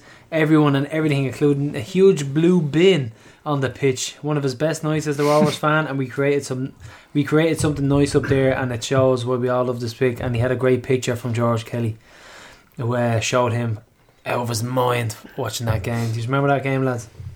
I was in the main stand, and I don't think a lot actually travelled in the end. Was it on a Friday night? No, but there was it was a midweek Tuesday. Yeah, It and was a Tuesday. I don't know whether we even ran a bus, and I was in the main stand, probably 20 of us in it. And my God, that main stand Dundalk is absolutely brilliant when you beat them. Oh, because they're wind spitting distance, they're all just right beside you. And there was this great video that went around Facebook to start the season of a Celtic fan putting his two fingers up to everyone around the stadium, and that's pretty much what I did when the full-time whistle went. I mean, They were absolutely sick, and there's nothing better when you're after beating them. Oriel And they're all Park. just staring at you, and you're like, yeah. Oriel Park is a shithole, right? It needs serious investment. But that little main stand, how many can that hold? You're talking It's about about maybe 800, is it? For instance, let's say we decided to fuck the terrace and we jammed that the fucking main stand. acoustics. Oh, wow. The acoustics Oh, in yeah, that main yeah, stand are yeah. phenomenal. The noise just bounces off that roof and goes back down. It's fabulous when you're in there. I and- suppose Oh, it's probably the comparison to the noise of that away terrace, because you can't hear a thing in that terrace. It's awful. It's absolutely dreadful. Now I was going to the main stand because you'd probably be hearing more than 200 fans singing in the corner, you know, because they can definitely hear you. I mean, the abuse I gave Kenny this year alone was heard, so Definitely right as well. It's warranted. And we up next we have Darren Glennon, and he says mine has to be at Lone Away 0506. He says we brought down a massive crowd. Paul's laughing here. He knows what's coming. So he brought down a massive crowd. What's another year? And we are flying on the Pat Scully. All the Larrys were in top form, and if I'm not mistaken, I think it was Nipper's last away trip with us. Anyway, we go down and we go one down, and we're looking for divine inspiration. Then our fullback, whose name eludes me. Here's the nipper, by the way. Here's the Nipper, lads. Here's the nipper. Never saw Salah. Yep. So rest in peace, Nipper. And can anyone name the fullback? He says, then our fullback, whose name eludes me, now scores a whirly on his weaker right foot in the 86th minute. Can anyone name him? Was he a fullback? It says here. I think it's in the replies. Oh, I didn't read it. Someone corrects him. Go on, name it. I think it Gary Armstrong says Robbie Clark was the fullback. Robbie Clark. So Scored Robbie, that screamer. so Robbie Clark got the goal. And now we're going to continue on, and we have anyway we go down 1-0, and then our fullback scores. He scores that cracker, Robbie Clark. Absolute carnage. Myself and Paul Conroy stood next to each other, and he says if Rovers get a winner on the pitch. I agree. Never thinking it would happen, and 2 minutes later Jared Buzzarrow gets a looping header, and it's bleeding bedlam. Everyone's on the pitch hugging the players, taunting the Garda and home supporters, and another well-known hoop makes the news for giving them a special Rovers greeting on camera. So one of the best ever. It was us against the world and we won. Madness, but that's Rovers. So some fantastic replies here. Carl's going to read out a couple now as well. Give myself a break. Yeah. Alan Kinsella, he says, have loads of cup memories, but on a personal level, it's a cup game in Dalymount in 2005 against Douglas Hall. It was an afternoon kick-off, so it meant I could bring my son James to his first game. Jason McGuinness scored a screamer for us. Remember, McGuinness called that a clearance? Yeah, he 40 told us yards. that, yeah. So he scored a screamer. What stood out was the reception my son got from the Rovers fans that I knew. He was fussed over something awful. He's been going ever since. So it's a personal story. So he's from Alan, hooked. Yeah. Killian Fitzmaurice says 2 stand out for me both in 2010. First, the replay on Inchicore, which Dan talked about. For the semi, the scenes when Turner scored to send us through, everyone was going mental. That's what Rovers is all about. Then the second goes in. Even though it was a horrible day, the cup final, build-up pre-match, the game itself, I didn't enjoy it. But the whole pre-match, the horse and all the Rovers fans in the streets, watching the team bus drive by, even talking with a few sound Sligo lads, was just great crack. The result might have spoiled it, but we knew we'd all be back one day to do it all again. Mark Gallagher, 2006. I'm only 12 at the time. We're a first division club while Bows are in the Premier Division. We draw the first game on Talca 1-1 with David Cassidy missing his sitter in the last minute to win for us. I leave Talca thinking we'd blown our chances. Fast forward a few days to a memorable night. Castle makes up for his miss in the first game by giving us the lead. Baz makes a worldy penalty save, low to his right, to deny the Bows player manager fairly. Into the second half and Pascotti is sent to the stands. Cue Casso again, who picks the ball up around 25 yards out, runs across the box beating 3 Bows players before firing an unstoppable shot into the roof of the net past Stephen O'Brien. Bedlam ensues, with Rovers fans going absolutely mental. Pascotti has to be calmed down by the stewards and the Jody for his wild celebrations. And to put the cherry on the top, Faraday is sacked straight away by Bows. And What a Farley night does a that video. was. There's a video of him being apprehended by stewards, Yeah. being He was hounded off the accosted. pitch. Yeah, He was hounded off the pitch that night. Colin O'Dwyer, he says 1969 Cup Final replay versus Cork Celtic. That's going back. This is in Dalymount. We barely got out with a draw in the first game. Teams were just about to start, and Paddy Mulligan was kicking the spare ball off. He hit our number 11, Tommy Kinsella, and knocked him out. Poor guy had to be substituted before the game started. However, all ended well as we won 4-1 for our 6th in a row. Sean Fields, he says, first ever Rovers game against Sligo at Talca Park in 2007. Barry Murphy went down injured, and it was the first time I'd ever seen 15 minutes added time. 15. Was this the head injury? Yeah. Oh yeah, that some say that probably fucked him up a bit. Like Which was? the head injury that Barry Murphy. Baz got. Oh yeah. It He was a changed man. threw him off a little bit after that. Yeah. Yeah. Happened to him again, didn't it, in 2014 against Sligo. He hit the post with his head. He got knocked out a couple of weeks ago up in Dundalk. He was knocked Yeah. out. I mean, he was talking about it then later on the season. He was saying like, I didn't know where it was. But then he played on for the rest of the match. So Sean continues, he says, if memory serves, we were beaten 3-2, but I had well and truly caught the bug, and it was the start of a beautiful love affair that still continues to this day. So the next story we have is from El Nilo, and 2014 quarter-final replay. He fell down the terrace in Oriel in an embarrassing attempt to get on the wall to celebrate Shep's winner. Absolute pandemonium that night. Could barely walk and had to limp to the car after. Somehow managed to take a wrong turn driving home and ended up lost in Crossmaglen. Turned out he tore ligaments in his ankle and suffered a hairline fracture to his foot. Fun times. 4 times in days, yeah. Hairline fracture. Lovely. So we have Andrew Carefoot. He said the cup final against Derry and Talca in 2002. As a 9-year-old going to the pub before the match and to see one of the lads from the bar staff getting locked in the cellar by Rovers fans, then to be left there as everybody headed to the ground in great voice. Then the event that happened with the pitch side fire to be evacuated on the pitch. Even though we lost, it was an unforgettable experience for a 9-year-old. Now 15 years on, it gives me a laugh. Bleeding Stewart and he smokes. Yeah. And then we have Paul McGrath. The one that comes to mind for me is the cup final in 1955 in Dalymount against Drumcondra in front of over 30,000 people. Everything was in black and white then, but in Super Side we had Paul taking the piss. Paul, would you fuck off? Do you know what? Have you had a spot prize yet for a competition? Oh no. You come up with a spot prize, give him something stupid. No, seriously, give him something stupid. Say spot prize for this is Paul McGrath.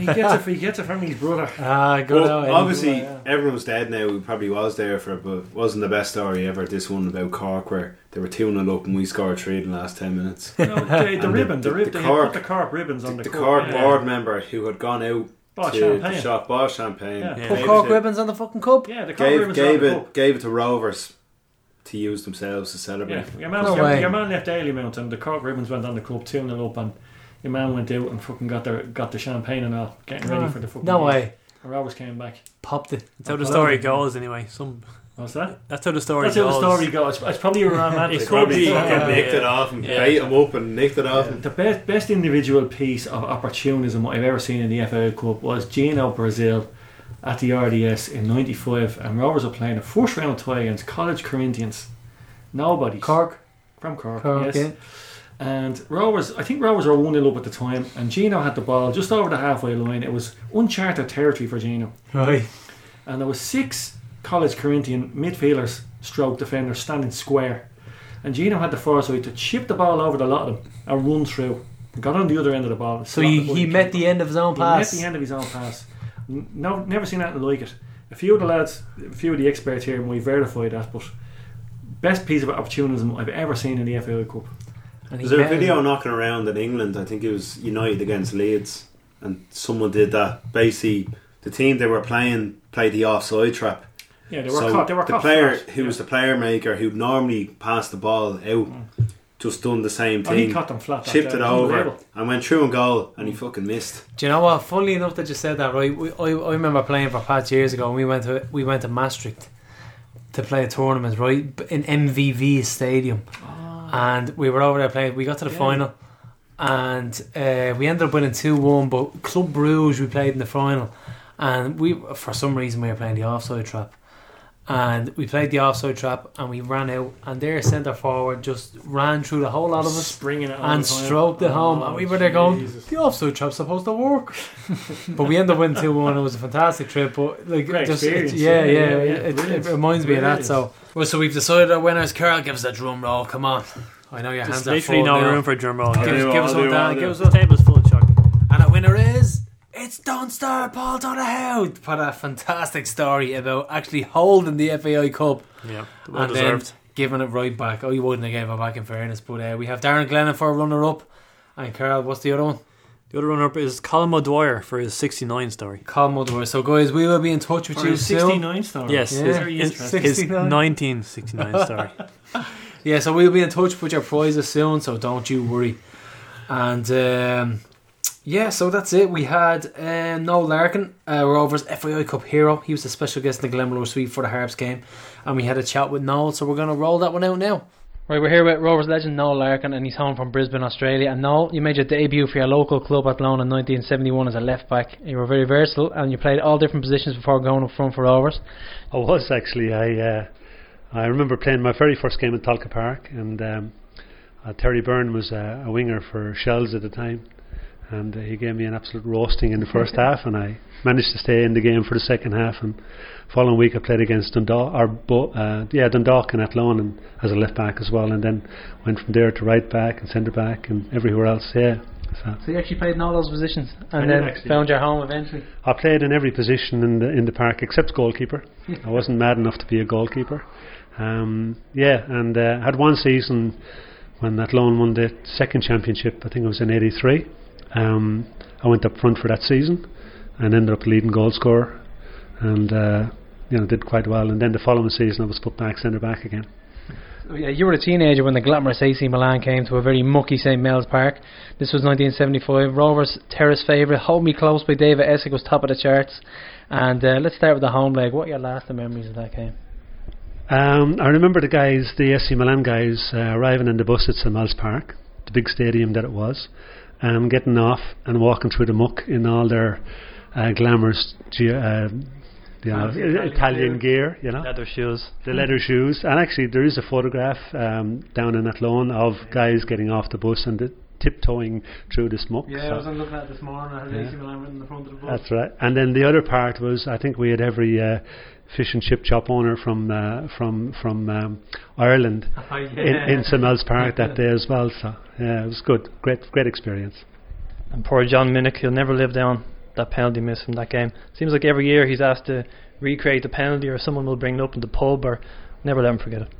Well, I believe just recently on RTE they had Creedon's Shannon. I can't remember the name of the chap that does the programme, but he had John Minnick down in St Mel's Park retaking the penalty. So John will live. It'll live on forever and ever with John. But he was such a wonderful footballer, But he's remembered for missing a penalty. All the good things he did were he actually got us to that situation the season before that. We finished second in the league to qualify for UEFA, and he was the one that got us there with a penalty, believe it or not. So, yeah. You mentioned the big crowd. I think it was nearly 12,000. I was watching the clip back today and realised it was actually Jimmy McGee on commentary for the game. So sad news that he passed away this week. Yeah, it was very saddened to hear. I just got back in. I was in Italy all this last 7 days, and I got back in this morning and just heard that Jimmy had passed away. He was an absolute wonderful man. He was a great supporter of every sport, not just soccer here, but an absolute wonderful man. It was very saddened to hear of his passing. And in the second leg, what was it like playing at a packed San Siro? Well, for me it was a cracker, because I was actually marking the guy who was making his return that night was Giovanni Rivera, and World Cup captain, and he was making his comeback. And we walked out in the park before the game, and they were throwing flares down. On how old were you? I was 19. 19, marking the World Cup. Yeah. Women captain. And there were flares coming down from everywhere, and it was scary enough.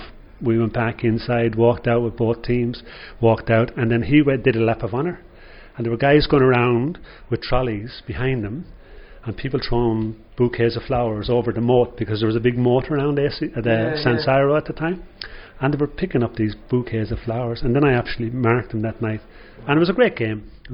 We were, I think, 60 or 70 minutes into the game, and still no score. But he came up to me after the game and he said, "You played very well," so that was nice. Oh yeah, definitely. Good memory. The fact that Athlone wore the same coloured jerseys into Milan, did that rile the fans up even more? Big time, and I don't think they realised until we walked out on the park, So I don't know whether we wore Athlone shirts that night or we wore Inter Milan shirts. But no, it certainly perked them up a bit even more. You moved to Rovers in 1984. What was the deciding factor in you being coaxed out of retirement to pull on the Hoops jersey? Well, it was a bit of I suppose going back over, you mentioned earlier on, the versatility, that was in my game, and I played everywhere. And then when I settled into that one season at Athlone as a striker, I really enjoyed it, and the rewards came true for it. And being pushed around again, I suppose, was the start of it. Turlock was a very good manager, and he had his own ideas about where players will play, and I was one of those that he wanted for different positions. Coach you and and what he was trying to instill at Rovers, was it? Exactly, and I thought he brought in Roddy Collins as striker and put me back centre back, and then towards the end of that season Roddy got injured and I went back up front, and I think I scored a bag of goals in about 5 games, and then next season I started, which was the season I come to Rovers, back at centre back again, and I got a rollicking after a game up in Dalymount Park, and I just said that Tuesday night I got another rollicking. I just said, I've had enough, I'm out of here. But 2 weeks later got a phone call from him and said, "Jim McLaughlin wants to talk to you, interested in going?" I said, "Yeah, I'll be there." And you won 3 doubles in 3 seasons. The first in 1985 when you scored the winning goal in the cup final against Galway. That's right. You remember that? I do indeed. Special one, and my first cup final. It was a tap in. John Cody did all the work down the left hand side. Just crossed it over, and I just happened to get there between Tom Lally, I think, and their centre back, and tapped it in. So and they all count, don't they? Every one of them. And can you even believe that Rovers haven't won the trophy in 30 years? Not since the 1987 final against Dundalk, when you were on the score sheet again. So 30 long years. I didn't realise that.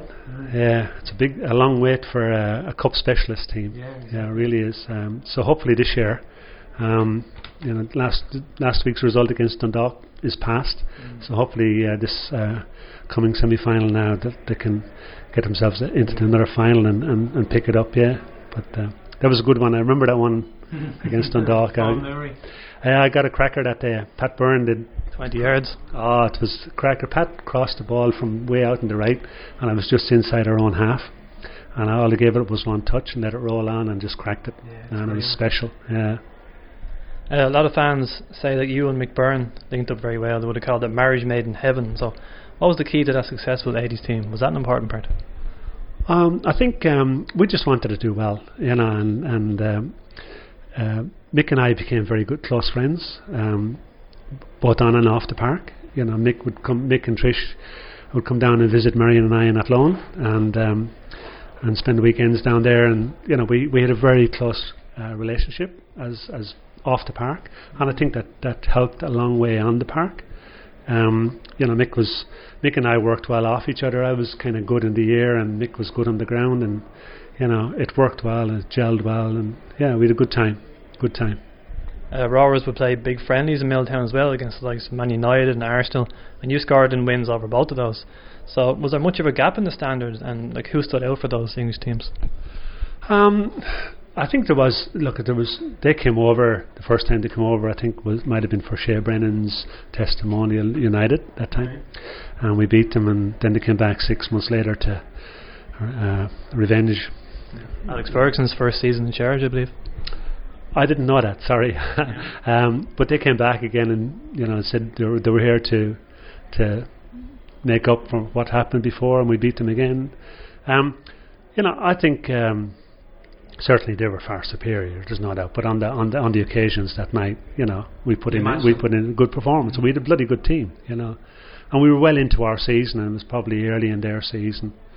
And I think that's the difference between what you see in Europe now for Irish teams and what happened back then. When we got into Europe, then you hadn't even started pre-season training, whereas the teams now are well into a season, so they've got a good setup going, and they've got a good team atmosphere going, and they're well into their season, so they've got good games under the belt before they hit to Europe. So yeah. So what do you remember from the day that the news came out about Milltown being sold and the last game against Sligo in '87?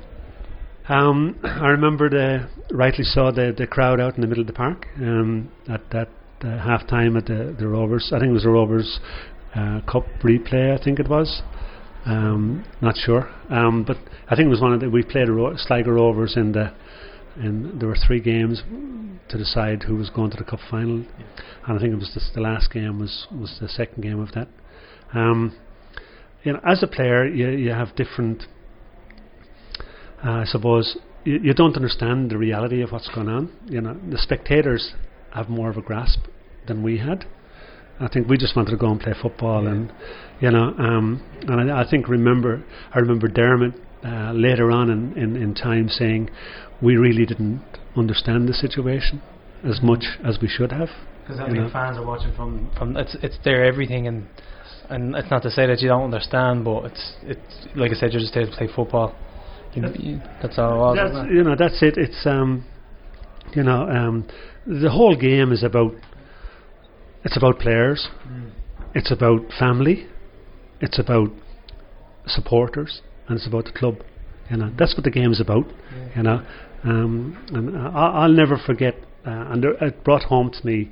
I scored in one of the cup finals. And my dad was a very quiet man from Athlone, and he was a good footballer, a good boxer, a good athlete. But he never left Athlone. But he came up to 4 cup finals I played, and he came up in the train with my brother. And I had seats for him in the stand. I think it was the Dundalk game when I scored a second goal. And when we were before we went up to pick up the trophy and get our medals, I heard him shouting, and I could see him over in Dalymount Park with his hands through the fence. And it was all fenced around Dalymount Park that time.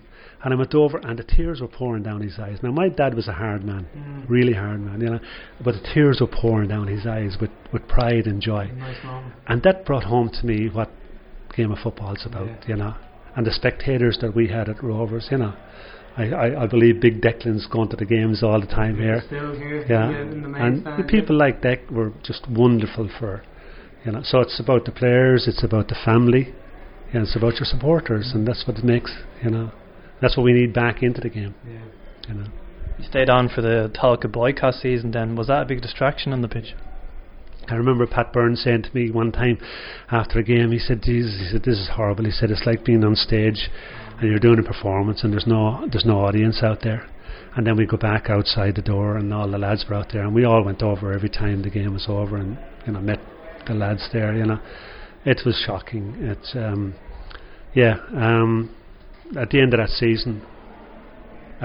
season, then Jim came in and brought a few of us up to Derry. But myself, John Cody, Paul Doolan, Mick Neville, Kevin Brady. Well, I always say that Rover side of that time, I'm convinced that we could have done 6 in a row. Because the following season, Dundalk lost that, or won that championship when we were at Talca. There weren't many points behind. We weren't many points behind them. And then 5 of us went to Derry that next year and won the treble. So could have been 6 in a row. So we believe that you have a story about Omar Sharif. Ray Wilson told us you have to tell us. So if you can make it quick, we know. No, you're right. We mentioned earlier on the AC Milan game in Milan in the San Siro Stadium, and I was the only Athlone player in the first 11. The rest of them are from Dublin and Derry and places like that. Mick O'Brien was a great goalkeeper in his day, and from Dublin. Mick was a character, and we walked into this the Leonardo da Vinci Hotel, spectacular hotel outside of Milan. Walked in, and who was standing at the reception area? Only Omar Sharif.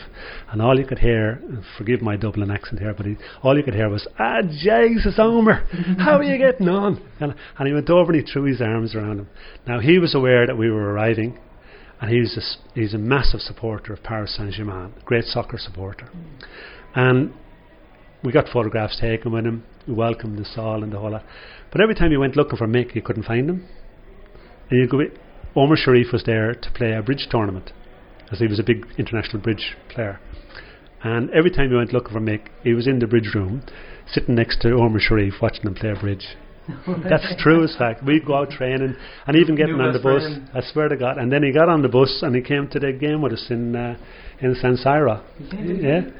Yeah. I say, and then we didn't see him afterwards, but yeah, he came to the game. So that was our Nick O'Brien and our Omar Sharif and Athlone Town story. Well, so that was Noel Larkin, and very interesting stuff, wasn't it? Yeah, Lovely fella as well. Lovely guy. Yeah. Chatting away about Omar Sharif and all sorts of cool stuff, playing bridge. Tommy Cannon is his biggest fan. Tommy Cannon is his biggest fan, is he? Noel Larkin. Tommy Cannon is his biggest fan. Yeah, Ray Wilson recommended that we interview Noel. He came back from Australia with him. Yeah. And he gave him a tour of Rosedown. I'm sure he's very impressed. He had to have been, because it's the next it's the next level in the Rovers evolution, isn't it? And we have Carl's FAI Cup stats coming up right now. So we have Finn Harps. That was Rovers' 4th consecutive league win. The Hoops won 5 in a row between the 2015 and 2016 seasons, but haven't done it in a single campaign since September 2011. 6 league home games without a clean sheet is now a Tala record. So Gary Shaw scored his 10th league goal of the season. Carl Shepard 2011 and Mikey Drennan 2015 are the only other strikers in the Tala era to hit double figures in the league apart from Gary Twigg, aka G.O.D. God. So we have Dean Carpenter made his league debut. It was Luke Bourne's first game since August 7th, while Sean Boyd made the bench for the first time since August 4th. And we thought he'd be out for the season. Yeah, we thought it was going to be a bad injury. He's back sooner than expected. So we have Brando, who has scored 6 goals in his last 5 games. Mealy has scored all 13 of his goals in Dublin this season. Tala, Dalymount and Talca Park, he got 12 goals in all competitions in 2005 and 11 in 2016. That's a fantastic stat, Carl. So he has scored all his goals in Dublin. Brilliant stuff there. So Mealy scored Rovers' first free kick since he scored one at Longford on the last day of last season, and it was the first at Tala since Gary McCabe scored against Wexford the previous August. So we need to improve on the free kick scoring charts. We have all 7 goals that James Doonan has scored in his Rovers career have been as a sub. Doonan has scored 4 goals in 2 starts and 11 sub appearances in the league this season. In all competitions, he has scored 6 goals in 3 starts and 17 sub appearances. He has spent 527 minutes on the pitch, which is a goal every 88 minutes, which is a goal a game. There you go. Wow. The School Street Soldier is banging them in. Told you he was lethal. So he is the first Rovers sub to score a brace since Carl Shepard in the 2014 FAI Cup quarter final replay in Dundalk. Dan is shaking his fist there. What a sub. What a sub.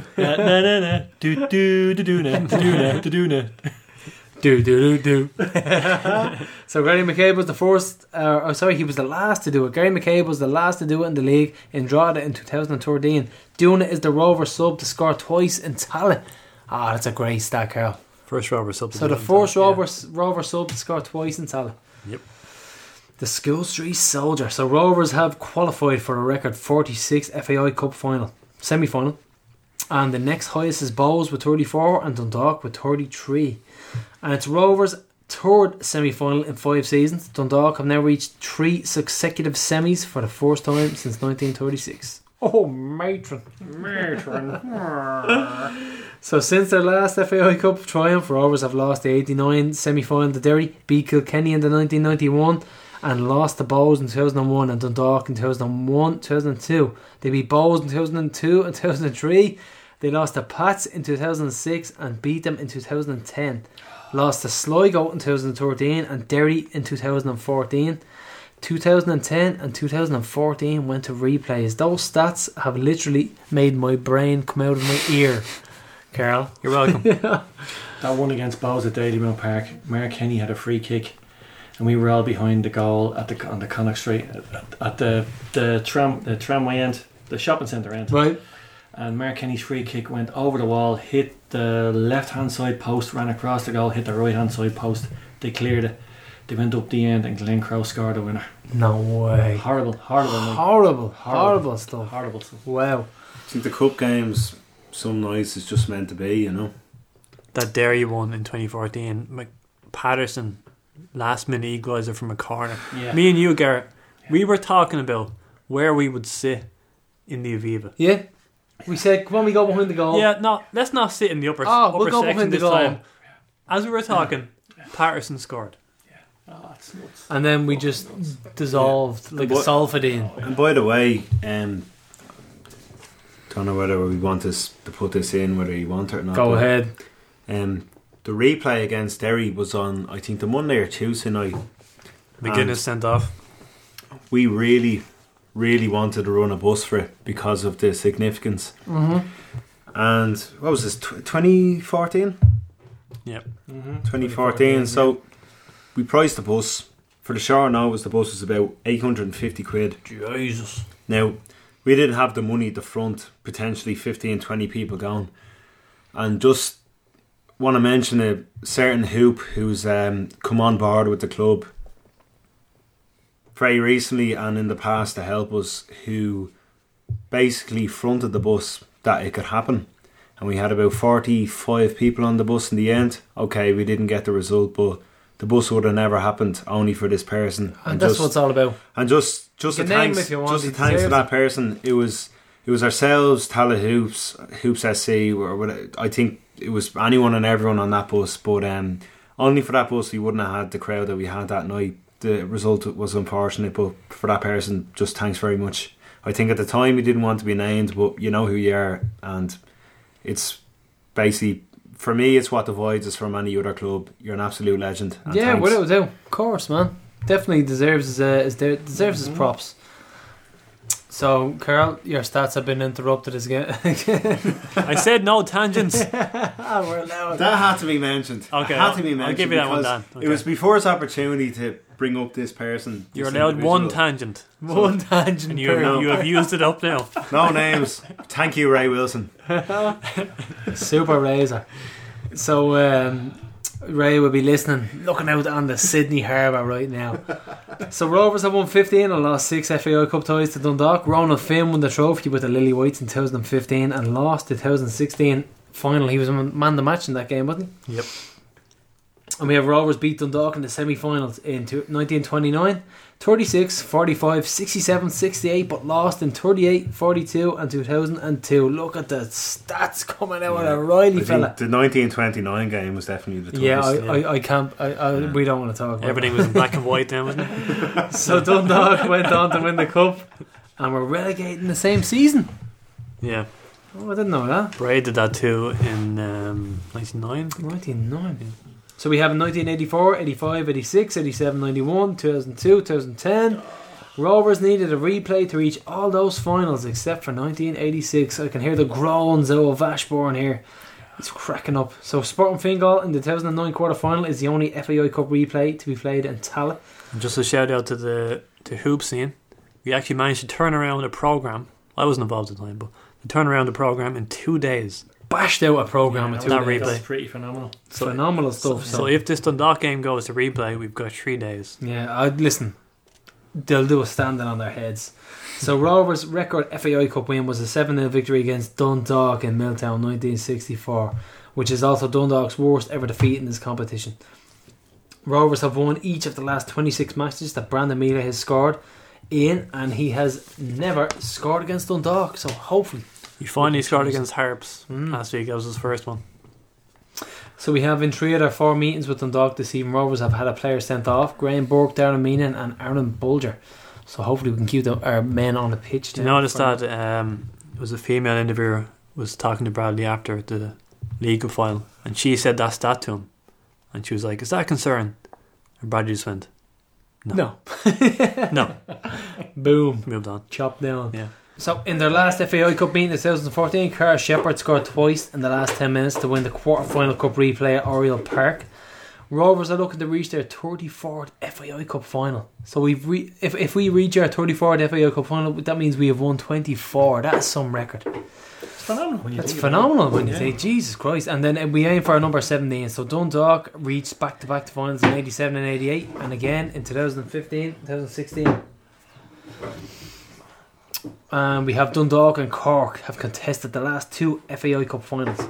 This happened only twice before, Rovers and Dolphin in 1932 and 1933, when Rovers played Limerick in 65 and 66. Dolphin. Are we talking Southside there, Carv? Were they? They were a Dublin club anyway. Yeah, I don't know. Dolphin Barnes. That's what That's what I would have thought. Yeah. Dolphins Barn.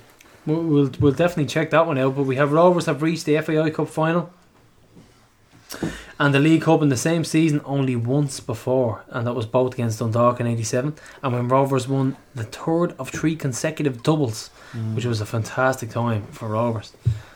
Paddy Code scored a record of 37 goals in the FAI Cup. Paddy Moore scored the most for Rovers in one cup campaign, 9 in 1932. And then we have William Sacky Glenn had 7 winners' medals and 2 runner-up medals for the Hoops. So, lads, what do you think of the stats? The stats are pretty well thoroughly researched. It's next level stuff. We're swept. And it We're actually swept in is. FAI Cup history. Literally. We're just swept in history. We're all drowning in stats right now. We were all slagging Pats when they won it the year before our last. And we were all saying that it was a. We make your own history. We were all saying that it was a. It was something that they were. It was the Holy Grail, and this thing basically is the Holy Grail for. And we have young Jaden here. Jaden, what do you think of the stats? They're really good. They're really good. And tell me, who's your player of the season this year? Shazzy. Shazzy. And why is Shazzy your player of the year? Because he scored so many goals. Scored so many goals. And because of his mask as well. And because of the mask. Is it? Mask is cool, isn't it? And tell me, who, if you had to pick somebody else for your player of the year, who would it be? Trevor. Trevor? Why do you think Trevor's Young your player of the player. year? Because he's fast. He's fast, is he? Okay, so that's it. That's young Jaden. That's good enough. Fast. So he's fast. That's good enough. Fair enough. Are you as superstitious as Maloney is about the stats, lads? Because he is quite the superstitious man. When you start reading out stats, they do play in your mind. You know what I mean? Without a doubt. They do. You know. But I don't think Bucko kind of has a kind of hoodoo on Rovers at the moment. without a doubt. You know, without putting too fine a point on it, and he kind of does, you know. Yeah. That's not to say that we come a cropper every time we come against a Liam Buckley side, but We seem to do. the stats. stats confirm this. It's funny, like, because kind of before going into doing the job in Paddy Power, you know, you kind of be looking at games at the face of it and sometimes thinking, you know, you do better or worse in the game. But when you actually learn kind of the true odds of a game and the way it's modelled and stuff like that, I mean, all this superstitious... So you have a sussed at this stage? All this superstitious shit completely goes out the window. But what's funny is all these kind of stats, they actually do play on how... Really? They definitely do. I mean, like, you find out, I mean, you kind of price these things off the way, you know, Rovers form and stuff like that, and you look at kind of...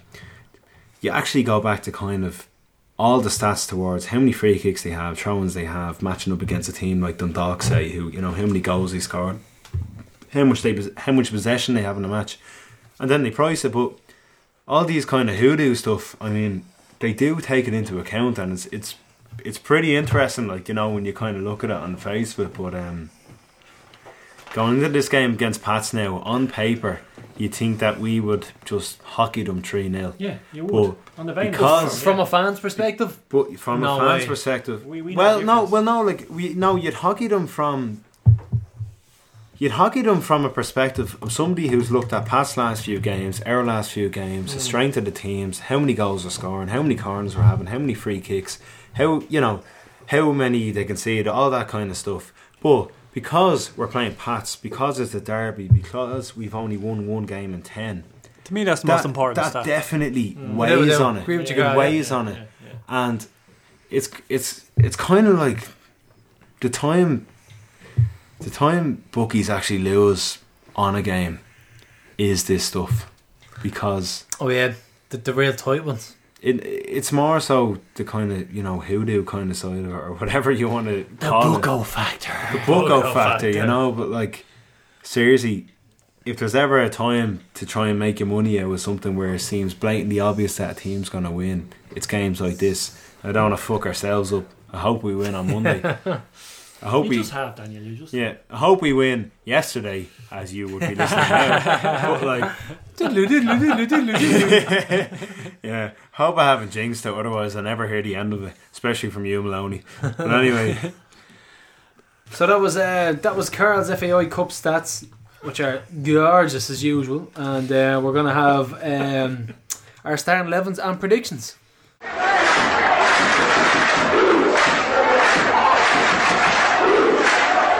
So yeah, I'm going to go with Tomer, I'm going to go with Madden at right full, Pico and Grace. That partnership at the middle is working so well. Who else? Lukey at left back. Lukey at left back. So Jaden wants Lukey at left back. And then we're going to go McAllister and Finn in the centre of midfield. And we're going to go Trevor and Doona. I think Doona deserves a start. I think he needs to... Trevor Dillon Shaw. You want Shaw? Yeah. Right, This is so- Jaden starting. Yeah, this is Jaden starting 11. So we're Gary gonna have- offering his input. I think Brando needs to play behind Shazzy, and it's a big issue with left full. I mean, we seem to get constantly attacked at our left full position, so I think Lukey is back in the squad and he'll be able to deal with that. So he'll have Duffy in his pocket. So Carl, what do we think? What do you think? My starting 11 is Tomer and the same back four as you. Alright. And I'm going to go McAllister, Finn, Trevor Clark, and Cameron King. Oh, you're starting the king. Keeping him in there. Hey, chaps. Brando behind Shazzy, and I'm going to spring Bolger from the bench. Oh, there we go. Difference maker. So I reckon if we need him to be sprung from the bench to hold on to Yeah. our 2 or 3-0 lead. So what do you think, Jane? Do you think we'll beat Pats out in Ninja Core tomorrow? Yeah. What score? 4-0. 4-0. Oh, well, that's make it 5 so we can equal that Foxy record. So that's a great show from Jaden. My Oriole prediction is If it was 5-0, we have a new world record. New world record. Wow. Okay. my Oriole prediction is a 1-0 draw and beat them in Tala Oh, beat them in Tally. in Do the you know what? replay. Me and Carl, we always have this conversation about would we take a draw? I don't know. I think Dundalk have a better record in replays over recent seasons, and I think it's down to their fitness levels and Right. their ability to dig things out. I think if we're going to go to this cup final, I think we're going to have to beat them up there next Sunday. So for Dundalk, I'll probably go with a 4-4-1-1. I go with Hinchinski in goal. I like that pronunciation. I like your pronunciation there. With the dog Chinchinski. So rifle, I'd have Simon Madden, as always. Lopez, Grace at the back. Lukey Bourne back in and left full. I think we've been missing that a lot lately. In the middle, I'd probably have Ron Finn and Bulger. I'd have Trevor on the wing on the left and Doona on the right. And then I'd have Shaw up front with Mila in behind. That's it. 4-4-1-1. That's a nice formation. Keep it nice and tight. So that's the Gary Twig Supporters Club text went out yesterday. We have the Gary Twig Supporters Club Semi-Final Express. I love that. The Semi-Final Express. That will leave Tallaght Stadium at 1 p.m. on Sunday for Dundalk. It's an early departure for a stop off before the game, and And we'll still only arrive 15 minutes before kick-off. the location will be revealed on the day. So it's adults for 20 quid, students and OIPs are 15, and kids are under 10 are 5. So to book, text back or get in touch with Dan or Paul as soon as possible, and the bus will fill up quickly. So we might as well do our business now, Carl. Lads, can we put ourselves down for the bus? It's full. Shite. You No, should have done it yesterday. It's always full. We are taking advance bookings for next year's semi-final. We have you down, but genuinely, this trip we've been inundated with demand. Oh, really? And Yeah. I say by the time this goes out, we'll be full. We'll stick guaranteed. us down for 2 plus 1 child anyway. Plus 1 child. We actually didn't have Jane. He can sit on me lap. Don't. Lads, best and worst away ground to go to. Best ground would be either Eamon Deasy Park for the reception you get, caters for everything you want, or for the experience itself, football wise, Cork City's grounds is probably the best away ground in the country. Except for the toilets, only Ex- the one well, part except, of except for the toilets, absolutely, yeah. Good point. Dave Barry and his sweaty If you're, chips. if you're talking shitholes, you're talking Oriel Park, full stop. Dan. Number one shithole in the country. Yeah, I'd probably say Cork is definitely the modern sort of ground. We've been in there before where there was 7,500, and it's what you want. Atmosphere, you know. It's what you want in this country, and it's something You that do, the yeah. country, Yeah. this league should strive for. Hopefully it'll be like that in a few years. Except for But the toilets, they need to upgrade their game. The games. But it's such, I mean, when you look at Dundalk's an absolute shithole. And I remember, like, they nearly kind of upgraded some of their facilities, or will upgrade them, just based on the sheer money that they got in. But what I thought was funny about the press release at the time, it was maybe 2 years ago, they said that the away facilities will not be looked into at this time. Fuck you, Dundalk. Right, so now we're going on to one of our favourites. It's called a list of hatred, and It's a double list of hatred this time. it's a double list of hatred. So lads, you can come to an agreement between yourselves. Who do you want on the list of hatred? We already have Conan Bourne, we have John Caulfield, we have whoever broke Shawsy's face. We have the We have the Brennans. drunken monkey from Reykjavik. We have the Brennans. We have Thomas Davis. Thomas Yeah. Davis. Do you have Greg Bulger on the list of hatred? No. No. Right. What has he done? Cork. Right. There's Cork there's a little fucking weasel right there, okay? Ooh, weasel. And Greg Bulger is a guy who his sole goal when he's playing in a football match is to take out a player in the first 10 minutes. Do you know what? I And wouldn't disagree with Do you. you know what? The best part was a game we played against Pats about 2 or 3 years ago. Greg Bulger tried to take out McPhail, failed to do so. A minute later, McPhail broke his jaw, and we were all fucking delighted. McPhail only got a yellow, but you know what? It was just brilliant. Do you know what, Greg Bulger? I completely agree with that. He is a bit of a weasel, isn't he? him or Cretaro, but Do you know what? Cotaro's a good show No, as well. But it'd be him or I think Kotaro. Bulger might have broken Shawsy's face. We'll have to check back that. We'll have to check it back. But do you agree with that, Paul? Have you got anybody else that is just chomping at the bit to jump on this list of hatred? Yeah, well, Lean right in there. Get into it. I definitely agree with that, right? Dan, great point, well made. And McPhail sorted him out. Ultimate professional, you know, waiting for the moment to get his revenge there. Have we added the FAI in general? We haven't got the No, FAI on. Have we added the FAI? We can have a in general? double act. We can Because- have Greg Bulger and the FAI on our Because, list of hatred. well, I would love to add the FAI and stroke the guards, because you're talking about a situation. broad. You're talking about a situation next Sunday where can you imagine the pre-match, you know, this kind of getting together, talking about how many tickets they're going to give to Rovers, you know, and we've had this before where the FAI whitewashed the responsibility for it, and the guards say, well, no, we don't want more than 500 of them coming up from Dublin. You know, so we wholeheartedly recommend it. Given the overtime slab that we have, you know, we're not going to be able to look after more than 500 of them cretins coming up. Cretins. Right, so 100% agree with you. That's what you're up against. I believe firmly that at the moment, given the fact that it's a semi-final, it should be played in a neutral stadium. I would rather travel. I've said this already to a couple of lads. I would rather travel to Cork to play Dundalk. In I a said that on semi-final. last week's show. I think we should have neutral venues. We would for the have semis. You would have behind that. I don't even know the name of that stand that they call behind the goal. That they normally give us the corner. You would easily accommodate 1,000 Rovers fans down there on the day. Easily, right? You could give Dundalk the main stand and that fucking shed that they have. We would easily have enough. You would accommodate everybody, right?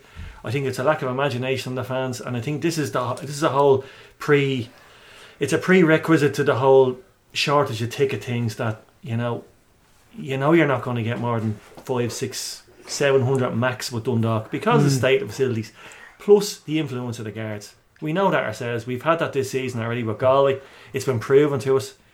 You know, we've been told. yeah. So I I want to add both the FAI and the Gardaí to this list of hatred because Yeah, I definitely they just agree. don't give a shite about supporters. End of story. Right, so hold on. We have Paul, who was adding the Gardaí and the FAI, and we have Dan, who's adding Greg Bulger to the list of hatred. So officially, the FAI, the Gardaí, And Greg Bulger, you are added to the list of a hatred.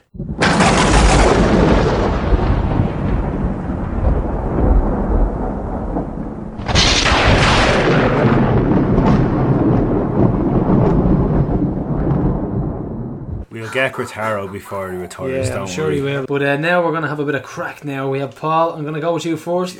And we have some quick fire questions. So lean in there and we'll sort you out. So, okay. 80s or 90s? Go on, 90s then, go on. 90s. White or brown chocolate? White. Jellies or crisps? Very enthusiastic. Crisps. Finish the sentence. The FAI are... Shite. What superpower would you like to have? I'd like to be able to hear through walls. Hear through walls. So super sensitive hearing. Super sensitive hearing. So Batman or Superman? Definitely Batman. Batman pulls all the boards. If Batman pulls out the board. Finish the sentence. Donald Trump is... I don't know. He's a troublemaker. Troublemaker. Your go-to choice of drink. First drink you'd buy in the bar. First drink, Jack Daniel's single barrel. Jack Daniel's single barrel. Hangover cure. Strawberry milkshake, McDonald's. Stuck on a desert island. One movie and one music artist for the rest of your days. One movie and one movie. 2001: A Space Odyssey and one music, one artist. Yeah, one artist. I would have to say a bit of New Order. But anyway, I thought it was Depeche Mode. A bit of New Order. So, favourite city? Favourite city, Berlin. Berlin. Go-to karaoke song? Go-to karaoke song. The Gambler, Kenny Rogers. Yeah, and the last thing you binge watched? Last thing I binge watched would have been oh Jesus, Ray Donovan. Right, Donovan. It's very good. I'm on season 6 myself. Fantastic, isn't it? Yeah. You can't beat his father. He's the man, isn't he? Oh, how about that? But he's like Roddy. oh, Roddy. he is. He's Everything Roddy. he touches turns to shit. Finish the sentence. John Delaney is... Fucking hell. How many expletives can you use Yeah, as here? many as you want. John, he's mystic asshole. And finally, your porn star name. Your first ever pet and the name of the street you grew up on. Chippy. Chippy. Jesus. Chippy Pierce. Chippy Pierce. There we go. That'll do. And you're up next, Dan. Right, Dan. Same amount of you, right? So, 80s or 90s? Music-wise. 90s. 90s. White or brown chocolate? White. Jellies or crisps? Jellies. Finish the sentence. The FAI are... A bunch of wankers. What superpower would you like to have? I already have superpowers. Batman or Superman? Hooperman. Finish the sentence. Donald Trump is... A tactical genius. your go-to drink of choice. I'd go with Jack Daniels and Coke. Jack and Coke. Hangover cure. More Jack Daniels and Coke. Stuck on a desert island. One movie and one music artist for the rest of your days. I go with Shawshank Redemption. Same as Shazzy.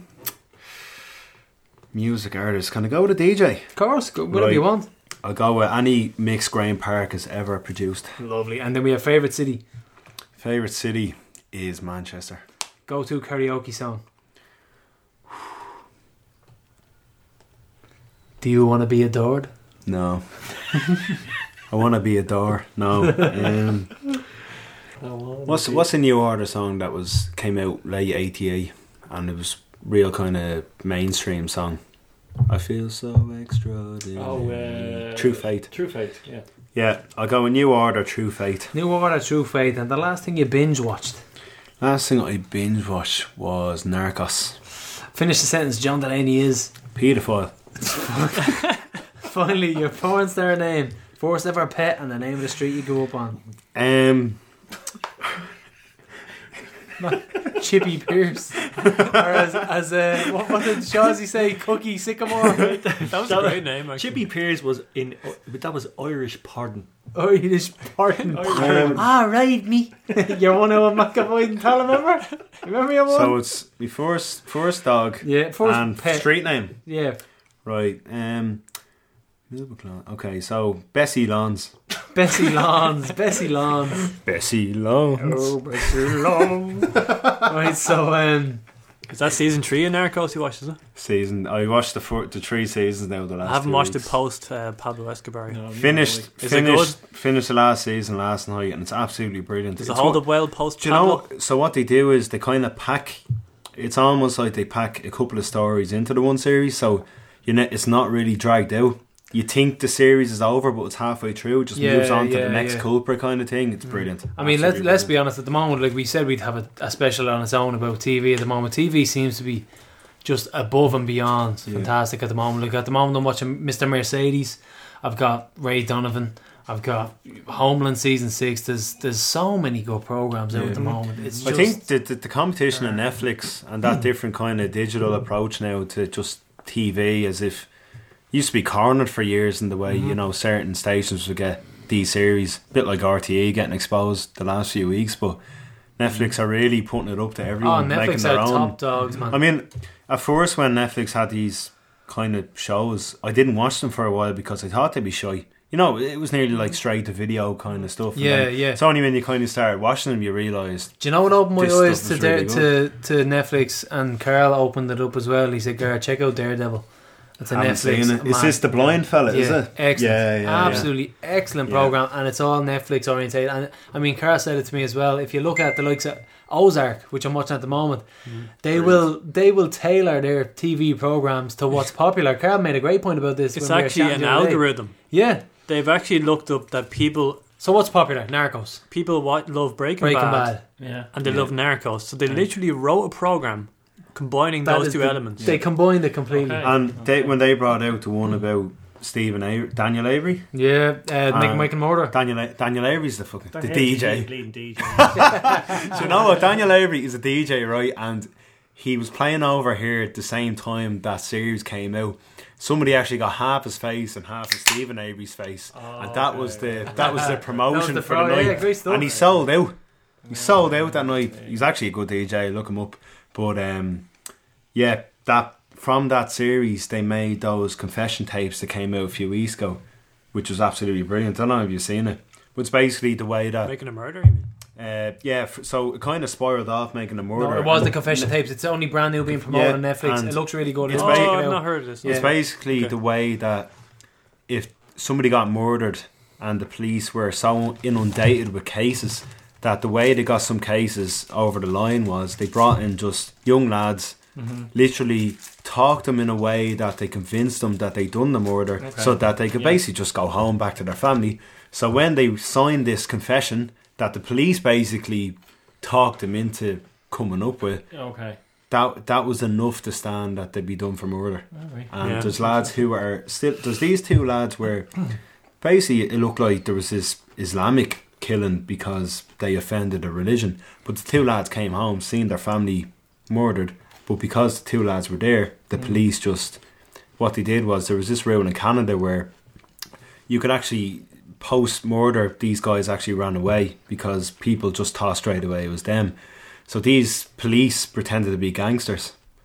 And they just said, tried to make them look cool because these guys couldn't get a job. So the gangsters looked after them, who were the police. Gave them food, gave them a job, gave them money. Crazy, isn't it? Eventually they got a confession out of them because they tried to, make them sound mad. To try Pretty and much seem pretty cool. much grooming them. So the lads actually That's what came I up would with say, a grooming fake. them, The lads came up with a fake story that they killed their parents, and from that confession alone, they got done for the And that's murder. what the confession tape's all Yeah. about? Yeah, I'll And the definitely blood, check that out. the blood and all that was done on the scene wasn't even theirs; it was somebody else's. But they disregarded the evidence and never brought it into court. That's And when nuts, you isn't it?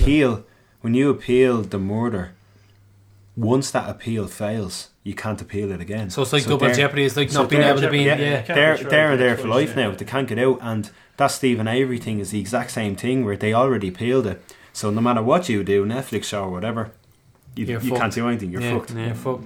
On But, Netflix, I just finished BoJack Horseman. Do you know what, Carl? You You told me seen that? about this, and I've Yeah. been watching this for the past few days. Really, and have you? I'm loving BoJack. It's I'm loving absolutely. him. It's actually quite sad though. I love how insecure he is. Honestly though, I've watched 3 seasons now, and It's quite sad. it's very, very sad. Like Netflix packages shows, like they want you to binge watch. That's their sort of motto. They Yeah. want you to watch it all in a week or whatever. But you Paul actually, wants the vanilla white chocolate. I'm on the white lion bar.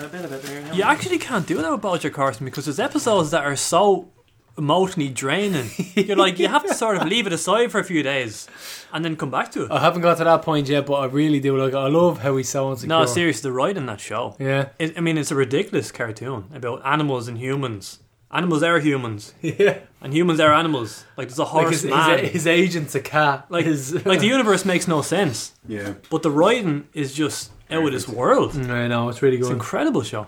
I thought Zoo was good as well. Did you see Zoo? No, I didn't see that. Zoo is where the animals take over. They grow intelligence, basically. Oh, that But, sounds it's pretty very cool. good. I've Very never heard good. of that. Big shout out to Tin Star also on Sky. Tin Star. Yeah, who's in more? But lads, I wanted to say this to you because I love anything got to do with music. So you're both heavily invested in the music and DJ game. And Paul, you've been on repeat for the last week. Power State Failure, A Million Fathoms. Was that right? Is that you? Yeah, 1,000 Fathoms. 1,000 Fathoms. So was this that? And yeah. do you know what I noticed about your stuff now? I've given you a listen. Pure. I wanted to get to know. I wanted to get deep inside you. That sounds wrong, but I didn't live through the 80s, but I felt like I lived through the 80s when I was listening to your music, and I felt like I was watching. The way I could describe it was when I was listening to 1,000 Fathoms, it was like the start of a really cool 80s film that was chopping and changing from scene to scene, as if, like, let's say there was a scene in an office, and then there was a scene of someone having breakfast, then there was a scene of someone maybe walking their dog, and it's like it really struck me, and yeah, the 80s vibe is really prevalent when it comes to your music, and I have to say it was really cool. And anyone who actually goes to the length of producing and making their own music, I have to say it's pretty cool. So where did that come from? Well, to me, music is. You have to be a Depeche Mode fan No, from listening to them. Well, people There's influences. people will tell you that when they listen to your stuff, they can hear the influence, and it's kind of it's great to hear that back, because it means that you know you're on the right track, and you know your influences are having that effect. It's that other people can hear yes, other influences in it, though. You know that's flattering, really, in a way, isn't it? Yes, that's basically what it is. It's flattering, you know. My dad was a drummer in a band in Dublin in the 60s. Brilliant. And they were called the Senators, and it came to a point in my dad's life where he had to choose between getting married and settling down or go on tour in America, and he chose to settle down and have a family, right? But there was music in their family. All my ma's younger brother was in the Miami Show Band, right? He wasn't. He left before he went before the massacre. Went solo before all that stuff happened. So music has been in the family for donkey's years. And so you're continuing on. I'd always had an interest in electronics and technology and all that stuff, and it always fascinated me, you know, all that kind of stuff. When I saw Kraftwerk for the first time, it blew me away as a kid. Yeah. So I always latched on to that kind of stuff. So I was always into, you know, trying to synthesizers, and I have a couple of synthesizers at home. I've had more than a few. I've sold a few on, blah blah blah. Mother giving out shite about stuff being in the room that's never used, gathering dust, all that kind of stuff over the years. Records all over the place. I mean, at times I felt like I was watching Stranger Things, you know. It was like a score for Stranger Things. It really is excellent stuff, though. It all influences you, you know. And I do it for therapy, right? Yeah. It's a pastime. It's a way of chilling out. It's a way of de-stressing. That's what it is, you know. And some days you can be on form. You can come home and you can kind of, you say, right, I'm gonna knock out a tune now. Yeah. And it doesn't happen, but you still get 2 hours. You're still trying. You still get 2 hours out of sitting in front of the equipment and messing around. You know, and it's not done for. It's not done for any kind of personal gain. It's done for. That's how we feel about Thousand East, and like we're doing it Exactly. just for. This is what we're it doing is. it for other people's enjoyment. This is We what want it is. people to go to the games, Yeah. to be enthusiastic. Well, these opinions raise other opinions. Exactly. And that's what it's all about. That's a you know great what I way. mean? That's a You great know, way of saying it. and as I say, I wouldn't be prolific in releasing music, and fellas would say to me, you should do this and you should do that. It's good enough to do this and good. It's not what it's about. It's about I wouldn't put stuff out on SoundCloud to try and get Just sit there and critical wait, acclaim. wait you for know? the comments, It's wait just- for the. It's whatever you're feeling at a certain time, and you put it out there, and it's out there, right? People can do what they want. I know for a fact that some of the stuff that I have is on illegal download sites, but I mean, so what? Yeah, It's well, just the way music yeah. is nowadays, you know. what I mean? 100%, man. But it's just some of these pieces are about how you are at a specific point in time and how you're feeling. yeah. Like these are. It's this- crazy how your mood can affect You know, it affect is. what you And- put out there, isn't and it? In effect, these are therapy sessions as well. When you Yeah. think about it, you know what I mean. You're voicing your opinion on certain things. You're getting opinions out there. And Whether you feel people better. agree with them or not, that's up to them to decide Yeah. how they feel. You know what I mean. Whether you've said stuff in here that's accurate or inaccurate, there'll be people out there who'll pull you up on it. You know what I mean. Oh, there's always so somebody it's- whose opinion. it's just And then we one have of those Dan, things. who's quite similar as well. I mean, has Paul had any influence on your DJing career? I mean, you've had mixes out there, and you've done plenty. You of- better say yeah, or I'll burst. You've had Forky, you've done Forky's 40th, you've done a couple of gigs in the Abo, and you've done gigs all over the place, and your taste in music is quite eclectic. So where have you drawn inspiration from as regards to your choice of music? Yeah, no, definitely no doubt. Paul's a big influence. I mean, you know, I think I remember the first time you bought a controller or maybe a set of decks, and you had to consult Paul about it. yeah, like Paul was like, you know, it's like I might get these CDJs. Paul was like, real DJs are on vinyl and all this stuff. I was like, right, okay, well look, I mean, you know, I had to go about, and I was like, the vinyl seems a bit more challenging, where you know you have to do it by ear, and like because like Did stuff. you get the chalk out? Well, like, Mark? well, like the thing is, I'm mad about kind of. I mean, I listen. Like it kind of started. Like my mates kind of went out to clubs every weekend in town, probably from 2012. Like, and it just used to be all the stuff they listen around, like tech house and stuff. And it's just this dance music that I just never took to. Then I started listening to 80s and 90s house music. And I just kind of listened to anything regardless of year, and Yeah. just straight away it was like, Which is it's actually a quite good like, way of listening to music that's- without I just having a take it- preconception about it, isn't I it? just take it without any opinions. I make my own on it, and before you know it, you just find yourself kind of And you have your own almost- little groovy mix going on. You Yeah. almost kind of draw yourself to a certain kind of category of music, like. But like from there, then I just got the pair of decks. I just got this thing on Discogs, put in a want collection, and just started building up from there. But like at the moment, because you're doing it on vinyl, it takes a little bit longer to kind of mix it well. You're perfecting you know, your but craft though as well, though. That's the it. end And of the day. like the thing is, we all kind of need something. We all have our work. We all have rovers. We But all this need, is done for we the all love need, at the end of we the all day, need a isn't bit it? of hobby on the side, and like this is my thing, you know, and I absolutely love it. But you know, definitely, Paul brought me into more. It kind of started more so after the Roses done that reunion, and I wasn't into any of that sort of music. I mean, I kind of grew up listening to VH1 and stuff like that, but after the Roses I toured, I was like, right, Rovers listen to it. They seem Let's to be give it a go. big band. Let's We're give the it a go. exact same. Sat Exact down, same. threw on the album, start to finish, and I was like, whoa. Like that Stone I Roses album in particular. I was like, Isn't it I stunning? was like, fucking hell, there's something more to this. Yeah. From the Roses, it was like Happy Mondays, Northside, Space Monkeys, fucking all these Manchester bands, and then you listen to the Smiths and all, and you're like none of your mates talk about these bands. No. They all talk about. I know you like Kendrick Lamar, but like to me, that's a load of bollocks. Like, No, but, like, Kendrick's the man. I'm not even getting I know, into this. no, well, right. I can know talk what, it get out. But you know, I'll be honest with you. I grew up. has been a One thing I red did grow card up with. One thing I did grow up with was late '80s hip hop, and it was NWA and all, and I loved that. Give me, I tell you what, give me It Takes a Nation of Millions to Hold Us Back. Give me Fear of a Black Planet. Give me all those Chuck D Public Enemy albums before anyone else, and you will sit there and you will be fucking amazed Yeah. by the music and the production of that. It's and just especially the Bomb Squad with Hank and Rick Shockley. I mean, look at the the production. thing I loved at the time, those kind of eras where it was just kind of people who had, Raw, you know, wasn't it? Yeah, they just literally bounced off each other. You know, like the Northside. I mean, who's excuse like- the graphic. It was like riding without a Johnny. It was fucking raw. It was It was good. You know what? You know what? Gorgeous. You look at the Manchester scene, and if any of those bands went on the X Factor in the morning, they'd be fucking laughed at, and they'd just literally be thrown out the door. But back then, it was different.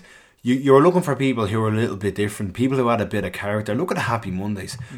On paper, as a band who you're going to do an X Factor like kind of way of judging them. They'd be out the door in the morning. Yeah. They finished like it's all about the stories back then. I mean, They came last. They Happy came Mondays last. finished They last came last in a that competition. in the competition in the Hacienda, and Hacienda Tony Club. Wilson, God bless him, he was an absolute mad fucker. He was like, you know what?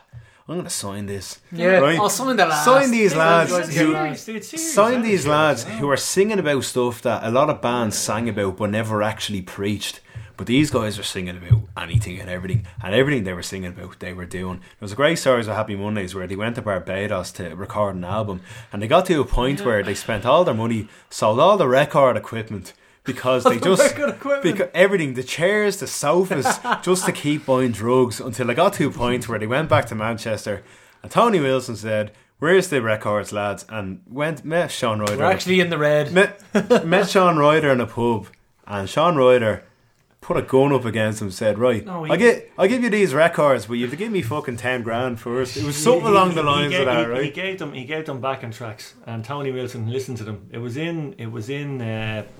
What's the bar called again? I know the one. Yeah. What's the bar called? The basically New Order and Factory Records set up an actual bar, a pub. So some boozer in Manchester. A boozer, and he met Tony Wilson there, and he had a tape, and Tony Wilson played it and said, "It's not fucking folk. It's not fucking folk." and what you call him said, "That's going to cost you extra," and put the gun on the bar. There you go. That's going to cost you. That's a cost you. Goodfellas move. That's a Joe Pesci move. That is. Coked out his eyeballs. That's just the way things were back then, you know.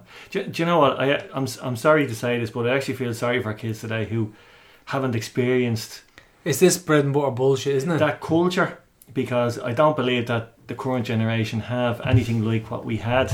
They haven't invented. I'm still waiting for kids these days to actually invent their own culture. Yeah. Come up with the next best thing.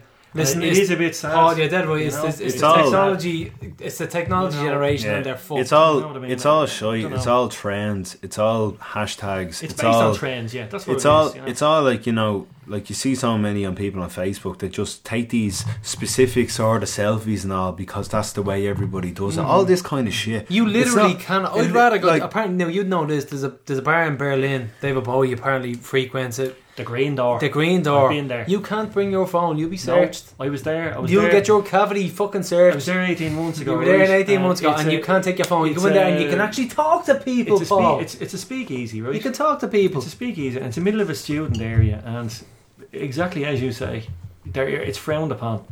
And you go in there, and you have to make a conversation. Yeah. But the beauty about it is, you could be standing beside or sitting beside a doctor on one side, and you could be standing or sitting beside a prostitute. And now a on the other fucking side. vagrant. You know? You could be, and that's the beauty. The Yeah. conversation just happens.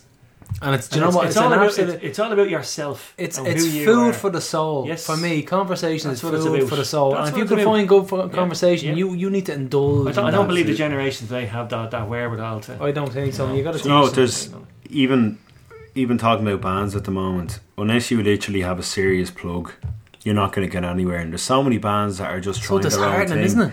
And there's these two. So, like, I'm going over to this festival in England, Shine On Weekender. Basically, a festival that celebrates 90 dancing indie music. You know, so you get the likes of Happy Mondays and, you know, Jim Bob, Carter USM. Not many. Some Rovers fans. USM rocks. Some Rovers fans might, you know, Pop Elite itself and the Levelers and, you know, Spiral Carpets that played Great there and 90s all that bands, stuff. great And 90s bands. this place is amazing, but like you go to this place and you compare it to festivals nowadays, and it's nothing in comparison. You meet these people here, and you kind of say, even what you experience, where it's a nostalgic festival now. If you had that in modern day, like you'd definitely be banging out these kind of bands now.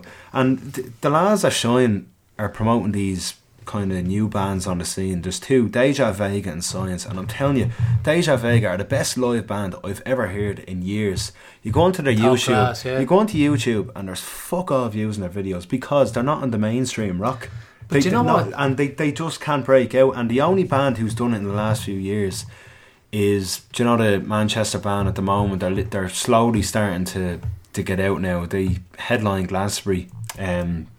Carteeners. Yeah, that's Carteeners, yeah, right? yeah. Carteeners basically started just like they just started doing their own thing, and maybe it's because, like, if you're from Manchester, you do have that little head start. That when you play Yeah, your gigs in that's very Manchester, true, isn't it? you do get that little bit extra. You get pull. extra promotion. I think extra Deja pull, Vega yeah. are from Stoke or Scunthorpe or something like that, where maybe it's a little bit harder to get themselves. But most gigs they play in Manchester. But listen to a band like that. But the thing is, I mean, like going back, listen to all those bands back from the late 80s. It's just nothing. It's nothing compared to stuff. It's that's such a coming out different today. time though, Dan, because you're right. I mean, when you think about all the bands that have come throughout the years, and they've worked hard, but now it's just a popularity contest. That's it. And That's it. it's so disheartening for X genuine Factor bands. and Britain's Got Talent is like Exactly. it's the death of humanity. And put it this way, right? Let's say, for instance, like my daughter's, she loves singing, and I have her singing lessons all the time. Let's say I put her in X Factor, right? And she comes toward. She is forever that person that came toward an X Factor. She is going to live with that stigma for the rest of her life. There's not enough encouragement for songwriters anymore. Exactly. I genuinely don't think music isn't a karaoke contest. Well, you like see- there's so many people out there that they can't sing a tune. They can't sing at all.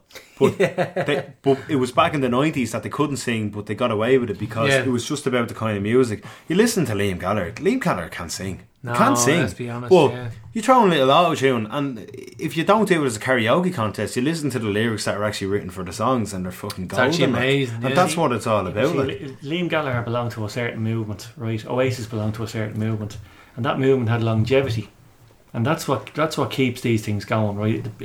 It's almost cult like status these people have, and they Yeah. deserve to have cult like status. Yeah. because Oh, very true. This But all kicked there'll off. never This be- was the hacienda, wasn't they're it? figureheads, right? But there'll never be anything like that But, again. no, I'm in agreement with you, right? Today you have pure throwaway pop culture. Yeah. And like you can name X Factor and you can name Britain's Got Talent, all that, but kids are also responsible for that because they're not getting up off their arse and inventing and creating their own one. And I'm beginning to think the reason why they're not is because they're not being taught from the generation before them. 100. Just about to say, Right. we have to inspire them to do that, though. As a kid, I remember as a kid, before pre-teen, I actually remember my dad's 3-in-1 stereo. Day and night, I was listening to Elvis records, ABBA records, Tom Jones records, And that moulded you. Kinks records. And not only was it a thrill to actually get these pieces of vinyl in your hand and put them on and have the old thrill of playing them yourself, but it was like you were like a sponge, indoctrinating yourself. sucking that stuff you know up. what I mean? Yeah. Kids are not doing that now. No. Back in my day, as I say, back in my day, you saved up your weekly wage and you got your 50 quid, and a Saturday morning you couldn't wait to get into You bought Abbey a Discs. record. You went in with your mates and you went into Abbey Disc and you spent 2 hours in there listening to what's good and what's bad, and you formulate your own opinion on what you You want. see that, and what Paul? you I want. love the fact that you said that. I love it. Nowadays kids, they have a Yeah. mobile phone, they have a personal computer in their hands, Yeah. and they're taking second-hand information from someone else, and they're either scanning. They don't even know what the song is. They're scanning Yeah. it down.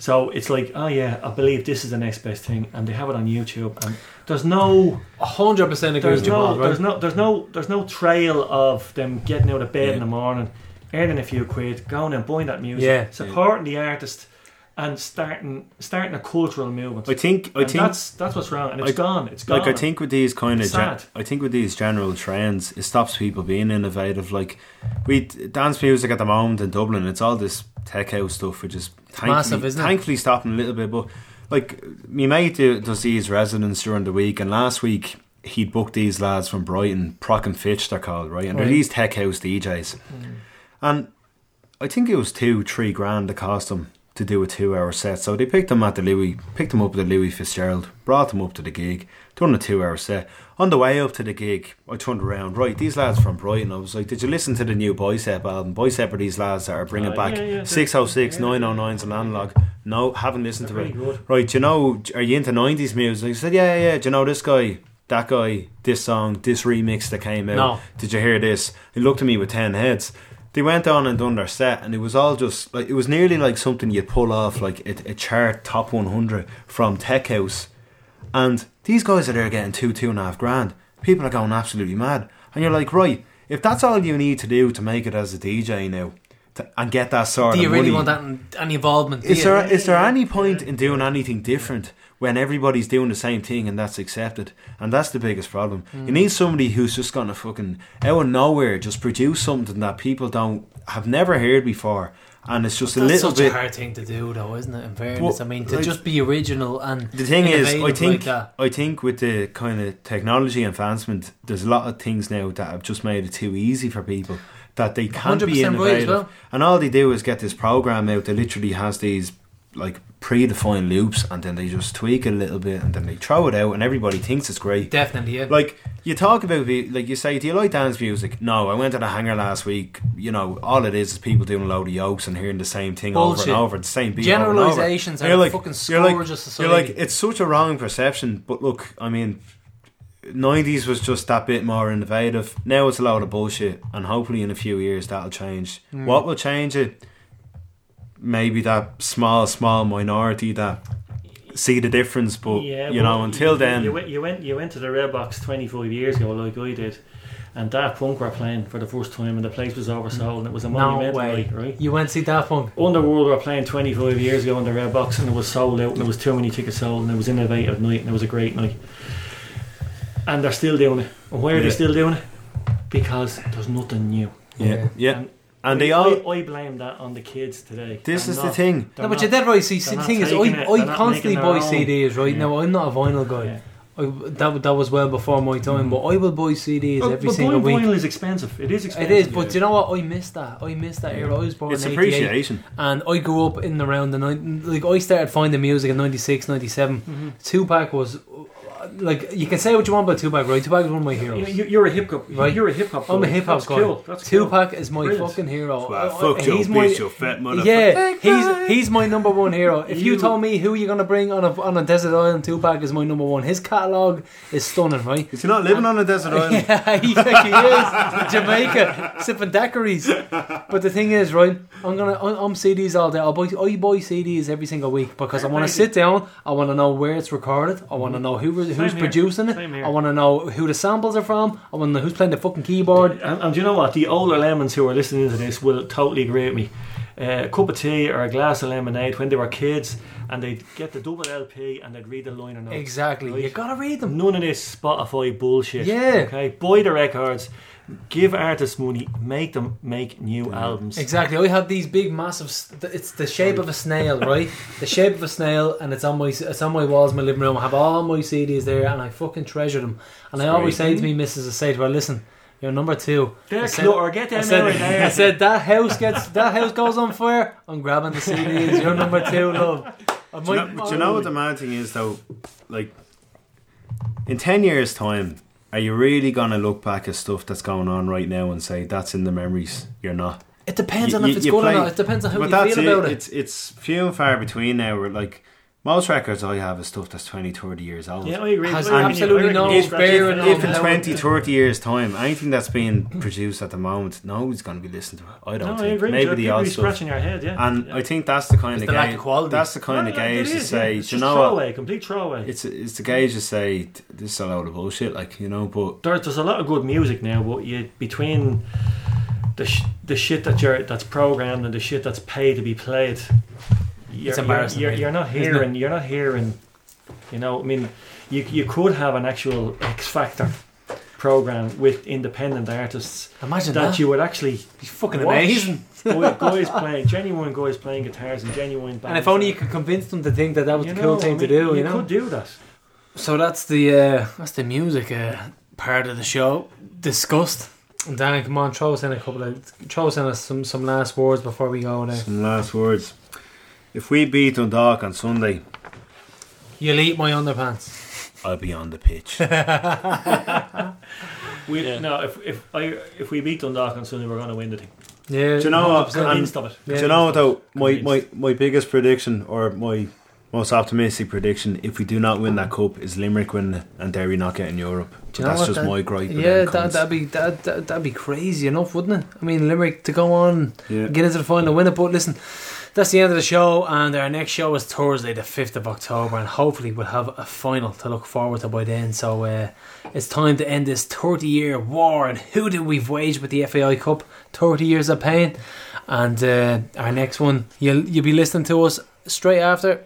St. Pat's, and then we're straight on to Dundalk to beat them in the semi-final of the FAI Cup. So lads, keep on hoping, and we'll see you in the Aviva.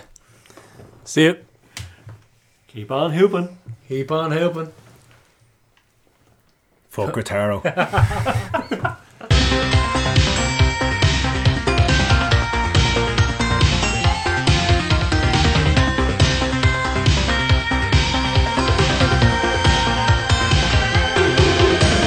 Searching for some company.